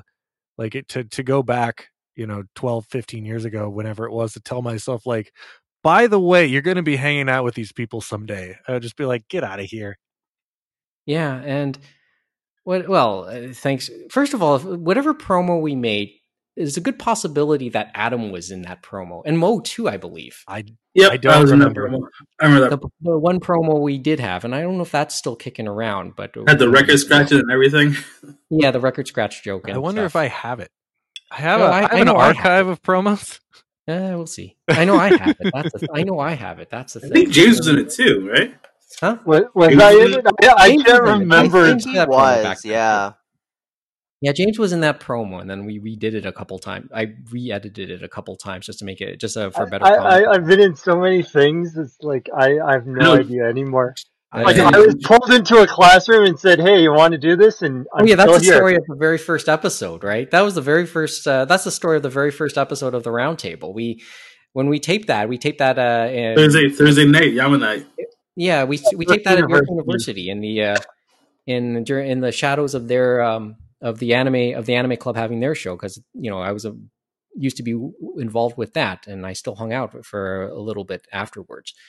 But we taped that show in a classroom close by, the very first episode, and I just pulled James onto it and went okay. I pulled James and Neil Sinclair into the room to do it, and we just did it. And we liked initially what we had, but we had to be better. We thought we would have to be a little better organized, and ultimately we just kept plugging at it. And we liked where it went. Then we stopped for various reasons, and then decided to bring it back last year, a couple of years ago, wondering what type of thing is it now? How does it fit? And it just turns out it's just there, and we can just do it, and we don't have to really worry about where it sits. Mm-hmm. Some people, because podcasting's gotten big. I mean, there's just a lot more out there now, and that's okay. Just do your show. Just do your show. Put it out there. If you want people to try and listen to it, then promote it a little more. But in the end, just put something out. Stand by what you do. I think that's the best thing you could really do, and then just do what you can after that. I could talk about this for hours. we could talk podcasts about being podcasters for hours. I think just keep your goals simple. Don't like the goal. The goal I always had whenever I podcasted was just have a memory of all the conversations you've had. Because the inspiration for my podcasts for this show was, well, twofold. One, sports talk radio, but that's another story altogether. And James, we've said that here on the show already.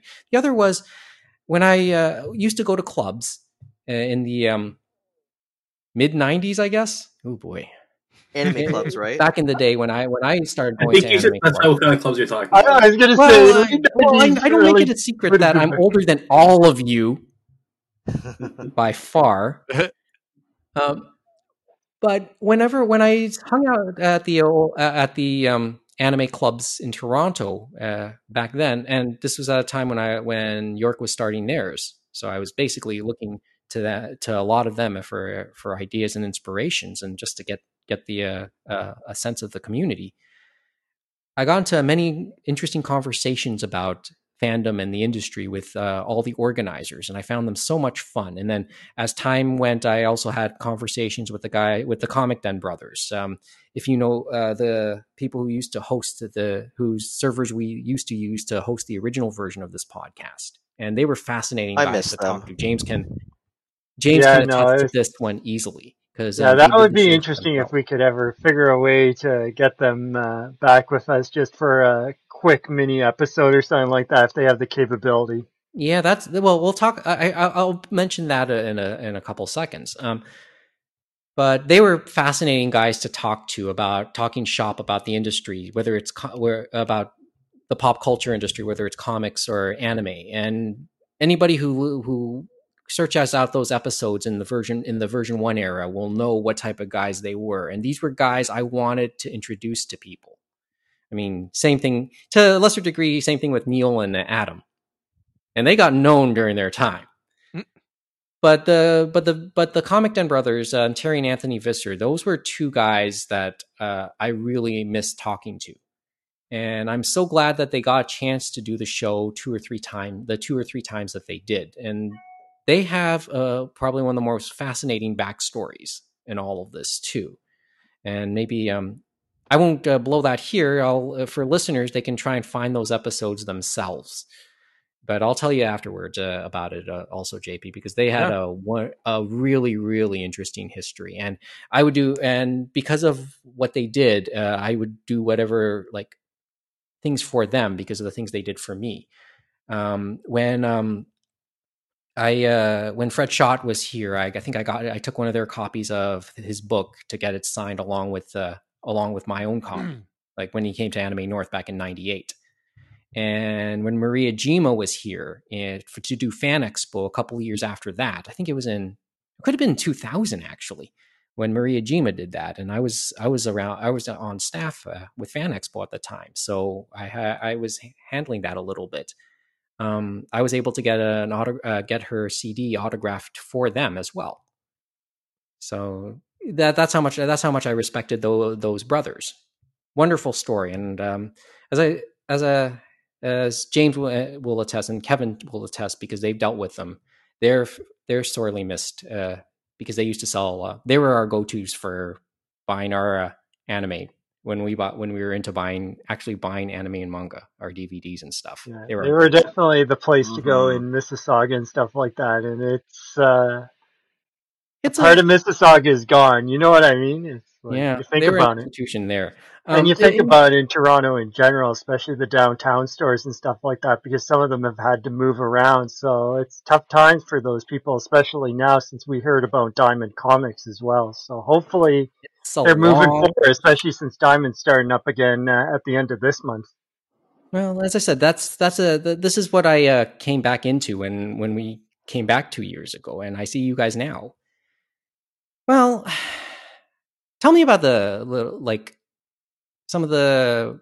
How do you consume your anime and manga these days, JP? Do you have a habit of? Oh, I'm the worst. Stuff? Oh, do I buy stuff? Or what? I mean, I'm getting a better sense of some of how this generation of fans are a little bit. So I know you're a little older too, but I'm old for an anime fan, but I'm not old. Sure. Yeah. No, as I said, I got it all on above all of you. So. Oh no, I'm not trying to compete with that. I'm saying that if I go to a con, most of the people there are high schoolers. Yes. So that I know all of us are well out of that. Yeah. Yeah, I think that's just cons in general. Yeah.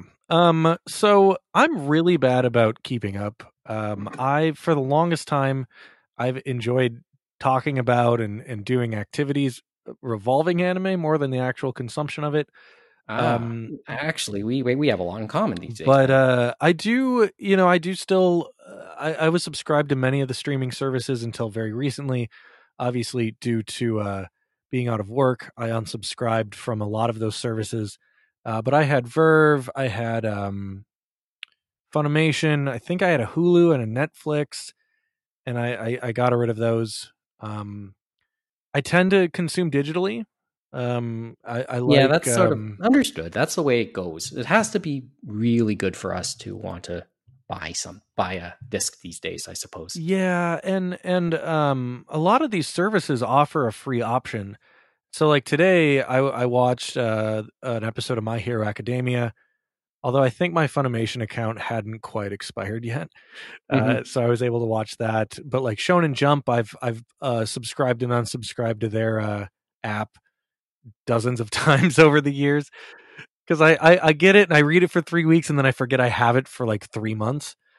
And you've paid for it. Yeah, and then and it's like that's where they get you, right? $10 a month. I'll buy a light novel once in a while. I try to watch a little bit from every season, but it's just really hard to keep up. And something that I think I was talking about this in our Discord, which is insane that we left it open, but people are still active in there.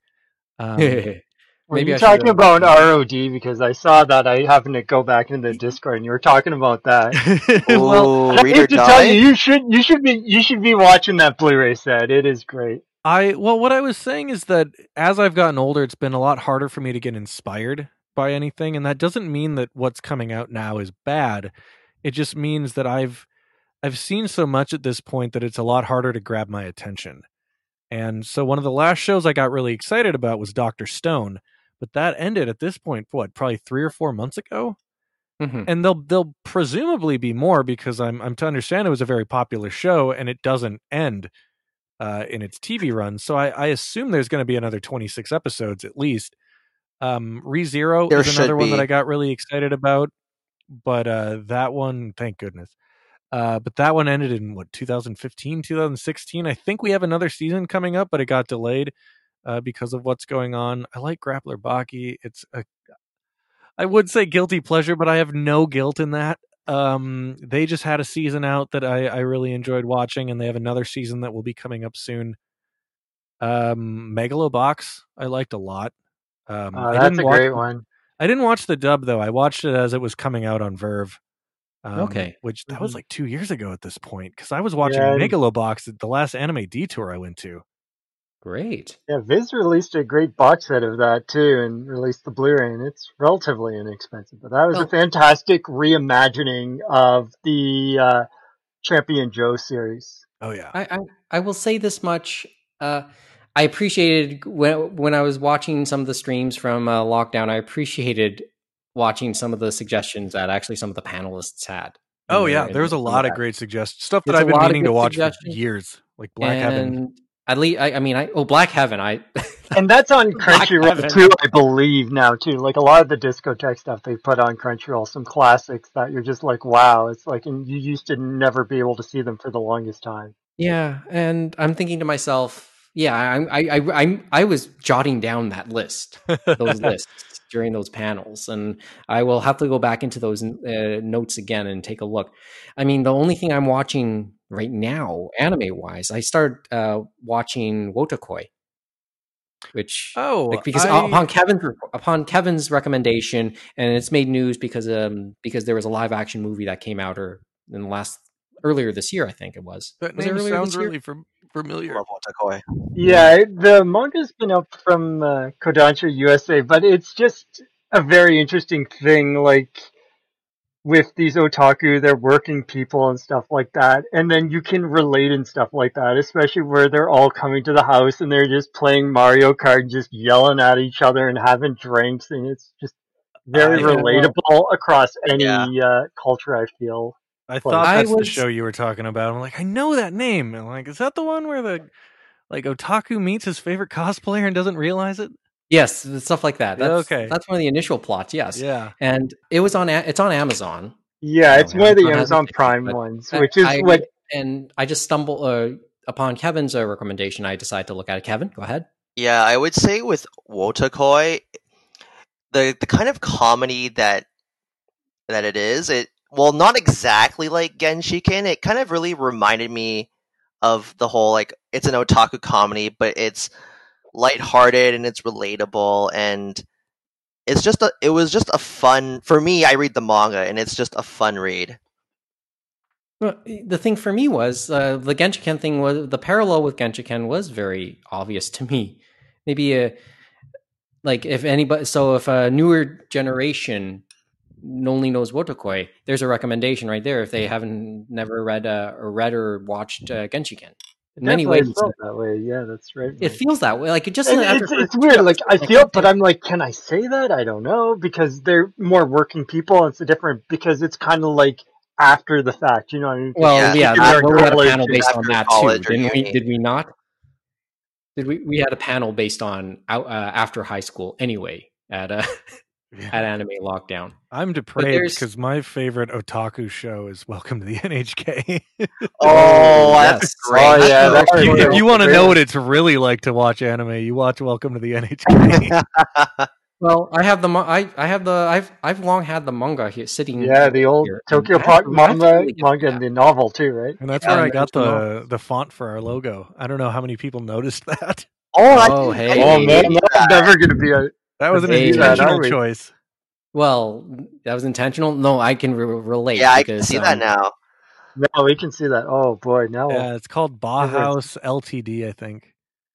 You know, it's like the story of our logo. Actually, the font we chose for this podcast. Angela, who used to do one of the regulars back then, she designed our logo, and then when she started to put the text up, she started to experiment with different texts and fonts, and she would tell me the names of the various fonts. And then one of them looked very familiar. And then I asked her, I liked it. And then she told me the name of the font. It was Sharon Apple. Really? Sharon Apple was one of the main was the focus character in Macross Plus, and that's where the font was from. It's the Macross Plus font, and that's the font awesome. We use for our logo now. That's the font we've always used for our logo. And when we came back a couple of years ago, I asked her to update that logo, and now you have that gray logo that you look at now. So I fully know that story. I fully know where you're coming from when you just mentioned that for your inspirations. Yeah. Well, okay, so we're almost. I guess we can almost finish up, and now I know what you're watching. A little bit about what stuff you're watching, but yeah, it's not for lack of trying. I have a very low attention span is the problem. Even when I'm watching something I like, the chances of me pausing it and turning on Twitter is very high.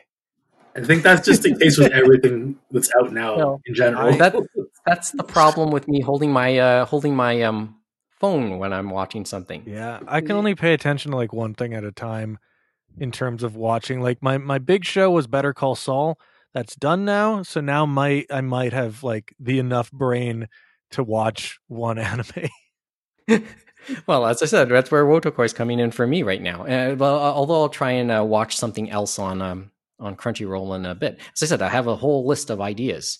And I made myself the promise to watch Cardcaptor Sakura Clear Card, but I never got around to it because Iwa Junko showed up at Anime North 2 years ago.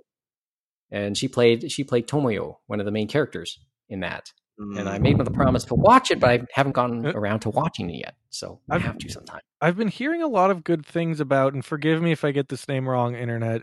Is it called Sing Yesterday for Me?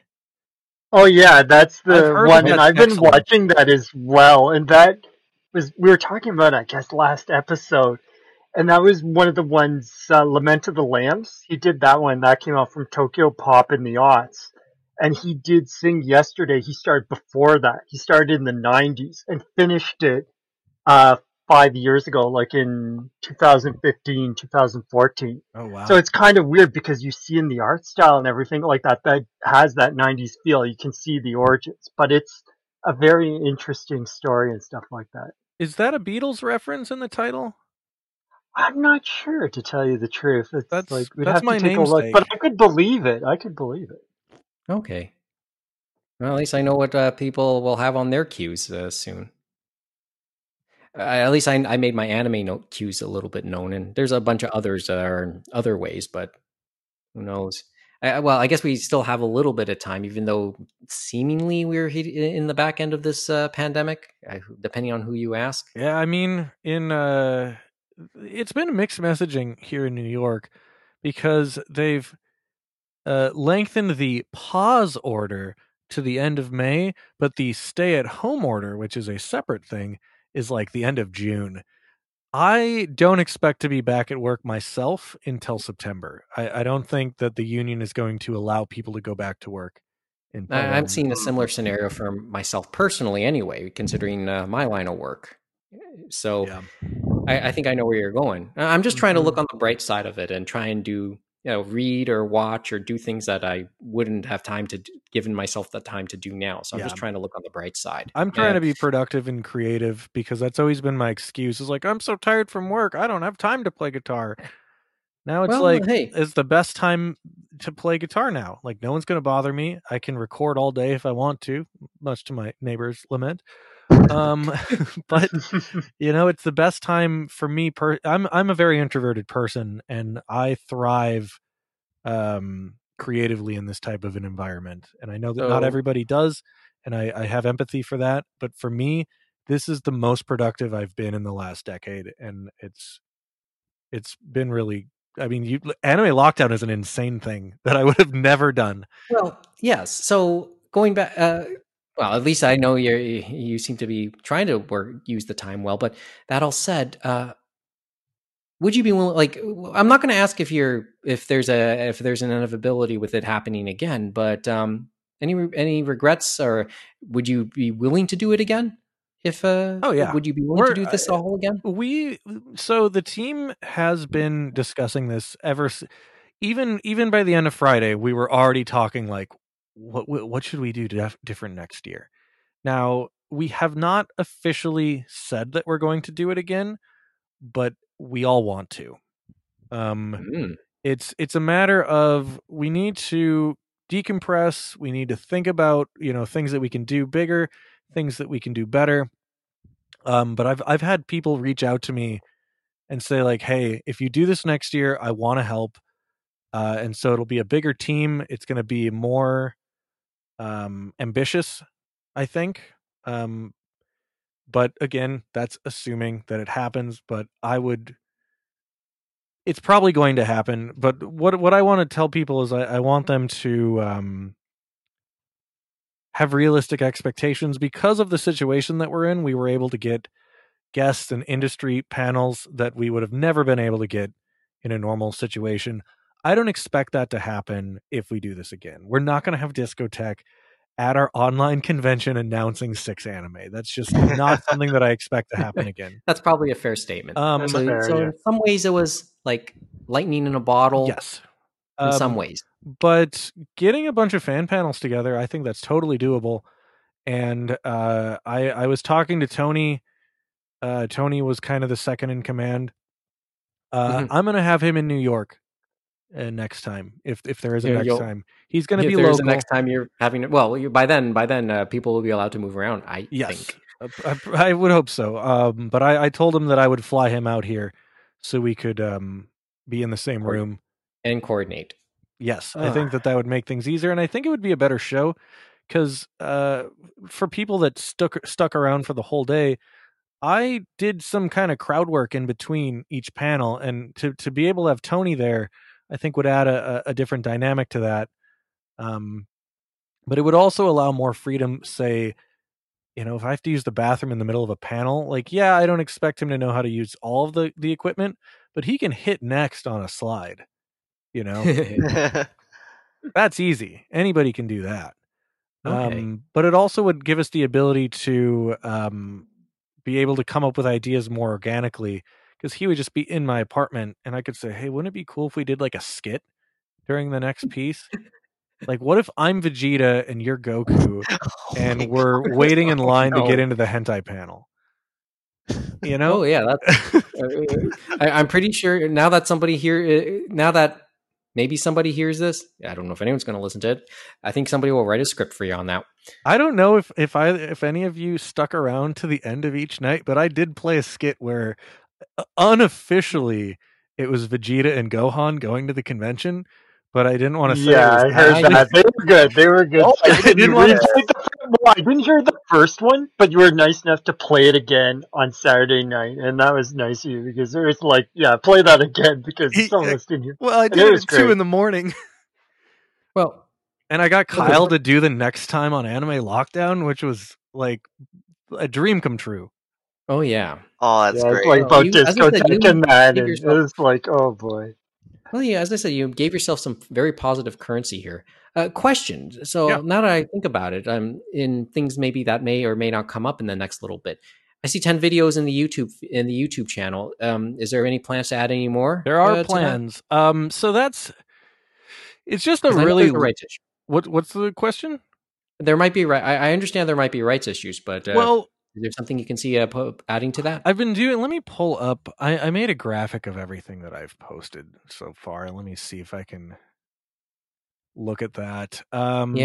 We have all 10 videos. I see all 10 videos here. So the robot in anime, Beyond Anime High School, which is basically where all of us are right now. Yeah, for grown-ups. Doki Doki Literature, anime cult classics, History of Mecha. What's the deal with Real Robot? That I enjoyed, by the way. Yes. The criticism of film criticism. I have to say that was fun too. I was on that one. It was just you were in that one. It was just I can't get specifically. It's just I know I was so fascinated by the banter there. I can only speak generally right now. Me and Mark have been doing panels together for a very long time, so we have a natural chemistry. Yes, and that showed in that convention. During that panel. It's horror funny. and Pokemon. Yeah. Well, what's funny is during our last panel, which just by chance happened to be me and Mark again, that wasn't intentional.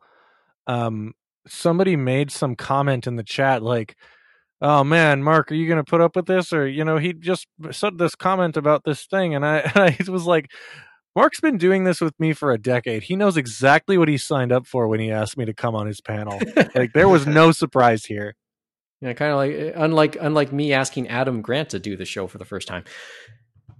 Okay, I found it. I made a list where I was crossing things off and marking things that I couldn't post or didn't want to post. Mm-hmm. So opening and closing ceremonies, I wasn't planning on posting because, like, what's the point? Opening ceremonies is me just like, hey, welcome to the con. Here's the rules.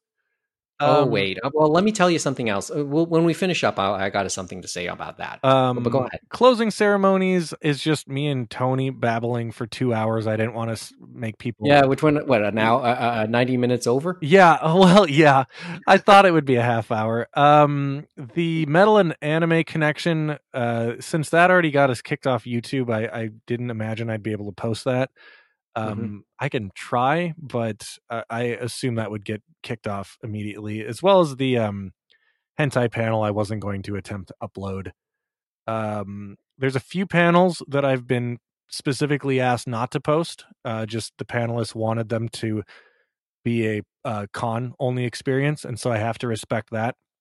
Understood. But yeah, there's still a handful on here. The Right Stuff panel I have permission to post. I just haven't gotten around to editing it yet. Discotheque Media, they've given me permission to post theirs, but they. I'm a little surprised to hear those ones. Should I be surprised that they gave permission? I don't know. The Gundam and Demons and Cool Animators, I've been given permission to post. I Hate Sports Anime, I have permission to post. A lot of others. One I want to re-see. It's just that it takes a long time to render these. I think I may have said it in the beginning of the podcast from the convert, because OBS outputs in MKV format.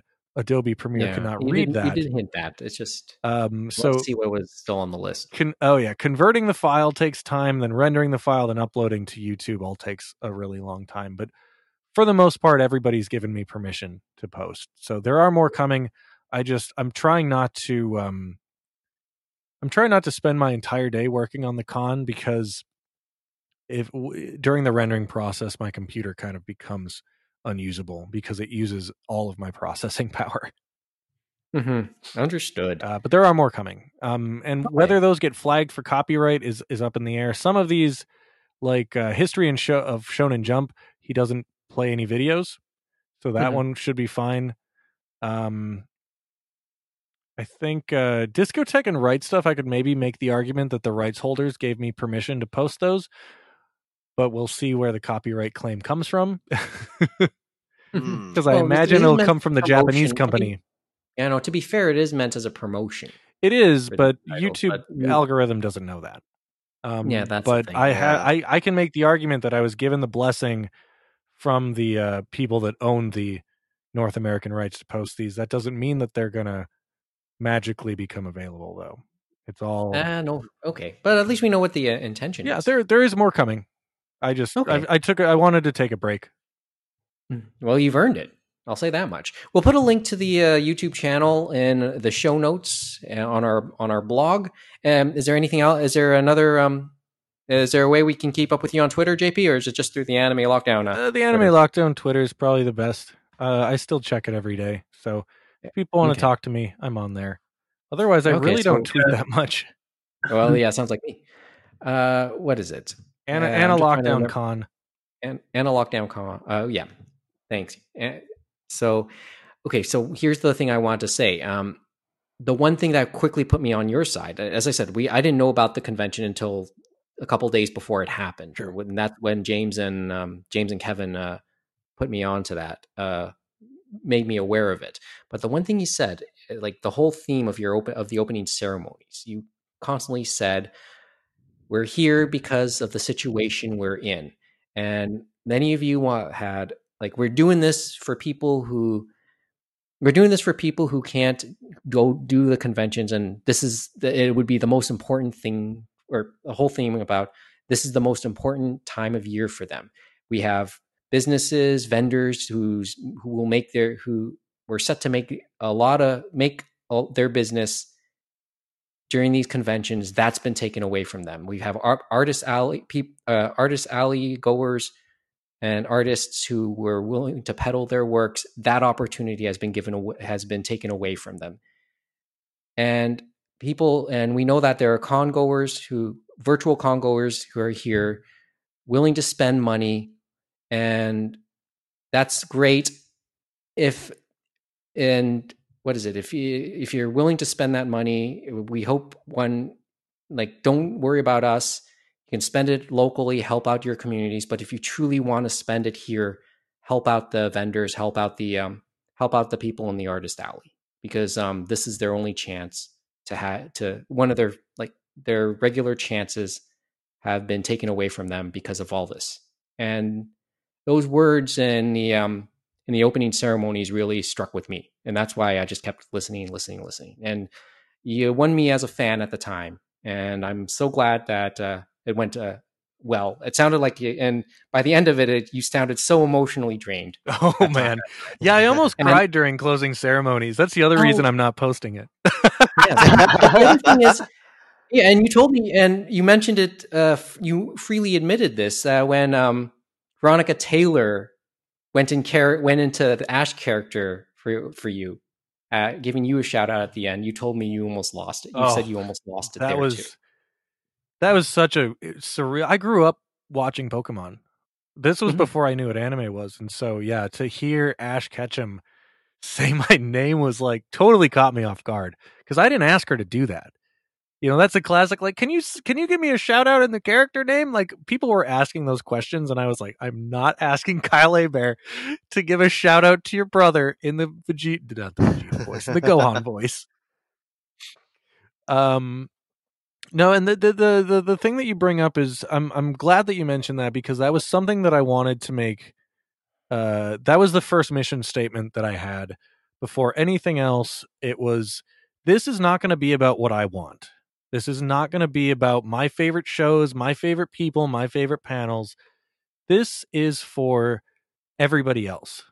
And that's why there were panels that, like, I like robots, but I would not go to 6 robot panels, you know? But that wasn't for me. That was for everybody else, because not everybody's going to go to every robot panel, you know? And I wanted it to be a platform for people that maybe they only get to do their panel once a year, and that just got taken away from them. And you know, like, I remember being a panelist. I looked forward to that all year long. And I would be, like, devastated if that had been taken away from me. And, like, yeah, it's for a good reason. Nobody's debating that fact. But I wanted to give people something to look forward to for 3 days. Just because it's a bummer what's happening. That's an understatement. But yeah, the dealers was a thing that happened very last minute. I originally didn't know how to involve them, so I wasn't going to try. Not because I don't like them, I just didn't know how to do it. And people kept asking, like, are you going to have a dealer's room? Are you going to have a dealer's room? And I was like, I don't know. Tony, can you help me? And then he figured that out all on his own. And I know not everybody made money, but some of them made a lot of money. And I'm not going to share the amount, but some of them made a very impressive amount of money in the weekend. And I know that our DJ made enough money from tips to be able to pay off some of the debt that they had buying some of the equipment that they use to make a living. That's good. Which is really That's incredible. Yeah. Yeah, no, that was kind of our number one priority from the beginning. Is this is not, I know I keep saying my con, but it really isn't my con. It's my con in that I set it up and I had the idea and I organized it, but it's everybody else's con in that I didn't do this for me. I did this for everybody else. Well, and as I said, it became an outlet for a lot of people who otherwise wouldn't have had that chance because of the way things are going out there right now. I mean, here we are again. This is the beginning of a long weekend here in Canada. The Victoria Day weekend is the weekend before Anime North here. And we've harped on this, James and I have harped on this many times. That's a big weekend for that Anime North weekend is a big weekend for the stretch of Airport Road and Dixon that holds actually where the convention takes place, and here in the west end of Toronto on the airport. Kind of crazy how that turned out, isn't it, Mike? Considering where we were at the beginning at the Constellation and that, and now where we've become. Mm-hmm. And the hotels and the restaurants that they look forward to that weekend because from my understanding, that is their most profitable weekend. It is their Black Friday. It is their Black Friday. So this is, and it's just crazy because you just see a massive humanity everywhere you go, and they're just spending that money at all those businesses and stuff like that. And it's just crazy to think that it's just going to feel so vacant, like something was ripped out. You know what I mean? And I'm sure that's the same for a lot of other cons. Yeah, and it's going to be tough for them this year because they don't have that. And I mean, we're familiar with the James. All of us are familiar here in Toronto. Are familiar with the area. I drive, and for me, whenever I went to work, I drove by that area every day, and it's always a gag to see that, to see pictures of congoers passing by the area taking pictures during the off time. It's always cool seeing the line of people heading there from the east end of town down on Kipling Road and so forth, waiting for buses to get down.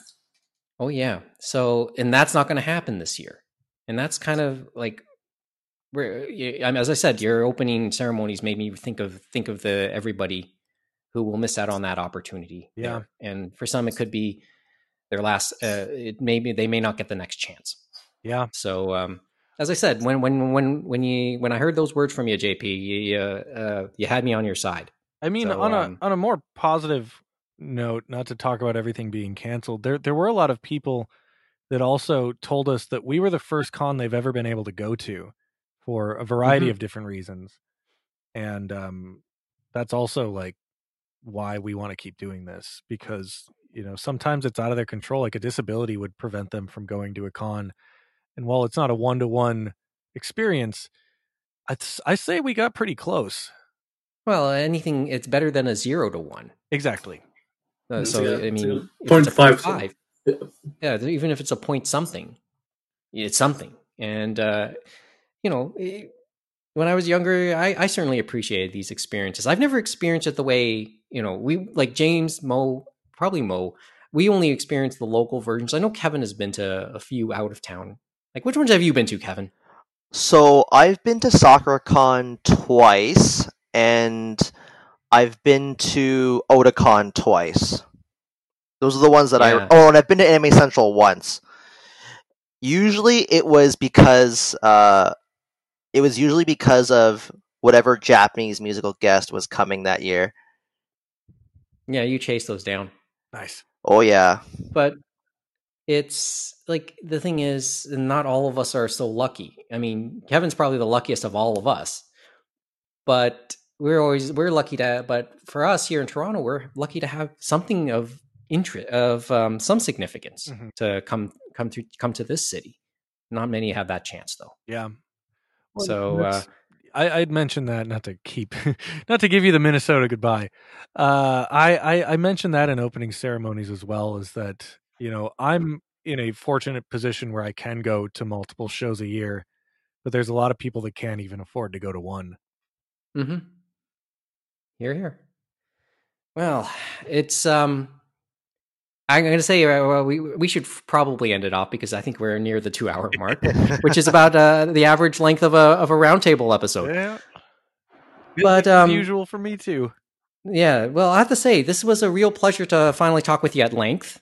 Yeah, this was fun. Thank you for doing this. I guess for something a little bit more practical, thank you for forcing me to sign up to Discord. James will probably help guide me through that a little bit more. I also signed up for Discord because of Anime Lockdown. Oh man, Discord owes me money. Well, hopefully checks in the mail.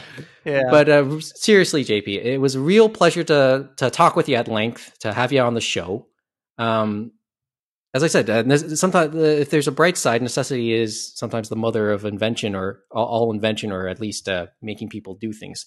So So the pandemic forced me to just start doing the show online, but it also brought Anime Lockdown in, and probably put a lot of smiles on a good number of anime fans' faces. Hopefully, through all of this. So, congratulations, and hopefully we'll be able to keep in touch. Would love to have you back every so often. I'm happy to come back. This was so much fun. Would you be willing to do a regular roundtable with us? I mean, I don't know about doing it every single week, but I'm happy to come back. You mean like a regular episode? Oh yeah, every so often. Oh yeah, I'm happy to come back. If you're interested in giving your thoughts on the issue, on the current events of the day. I love podcasting. This I've actually, I don't want to play favorites with everybody that's had me on their show, but this is more traditionally my style. The come on, crack open a few beers, record for 2 hours, where a lot of the interviews, they're still fun and they still have a place. And it comes down to each person's personal style.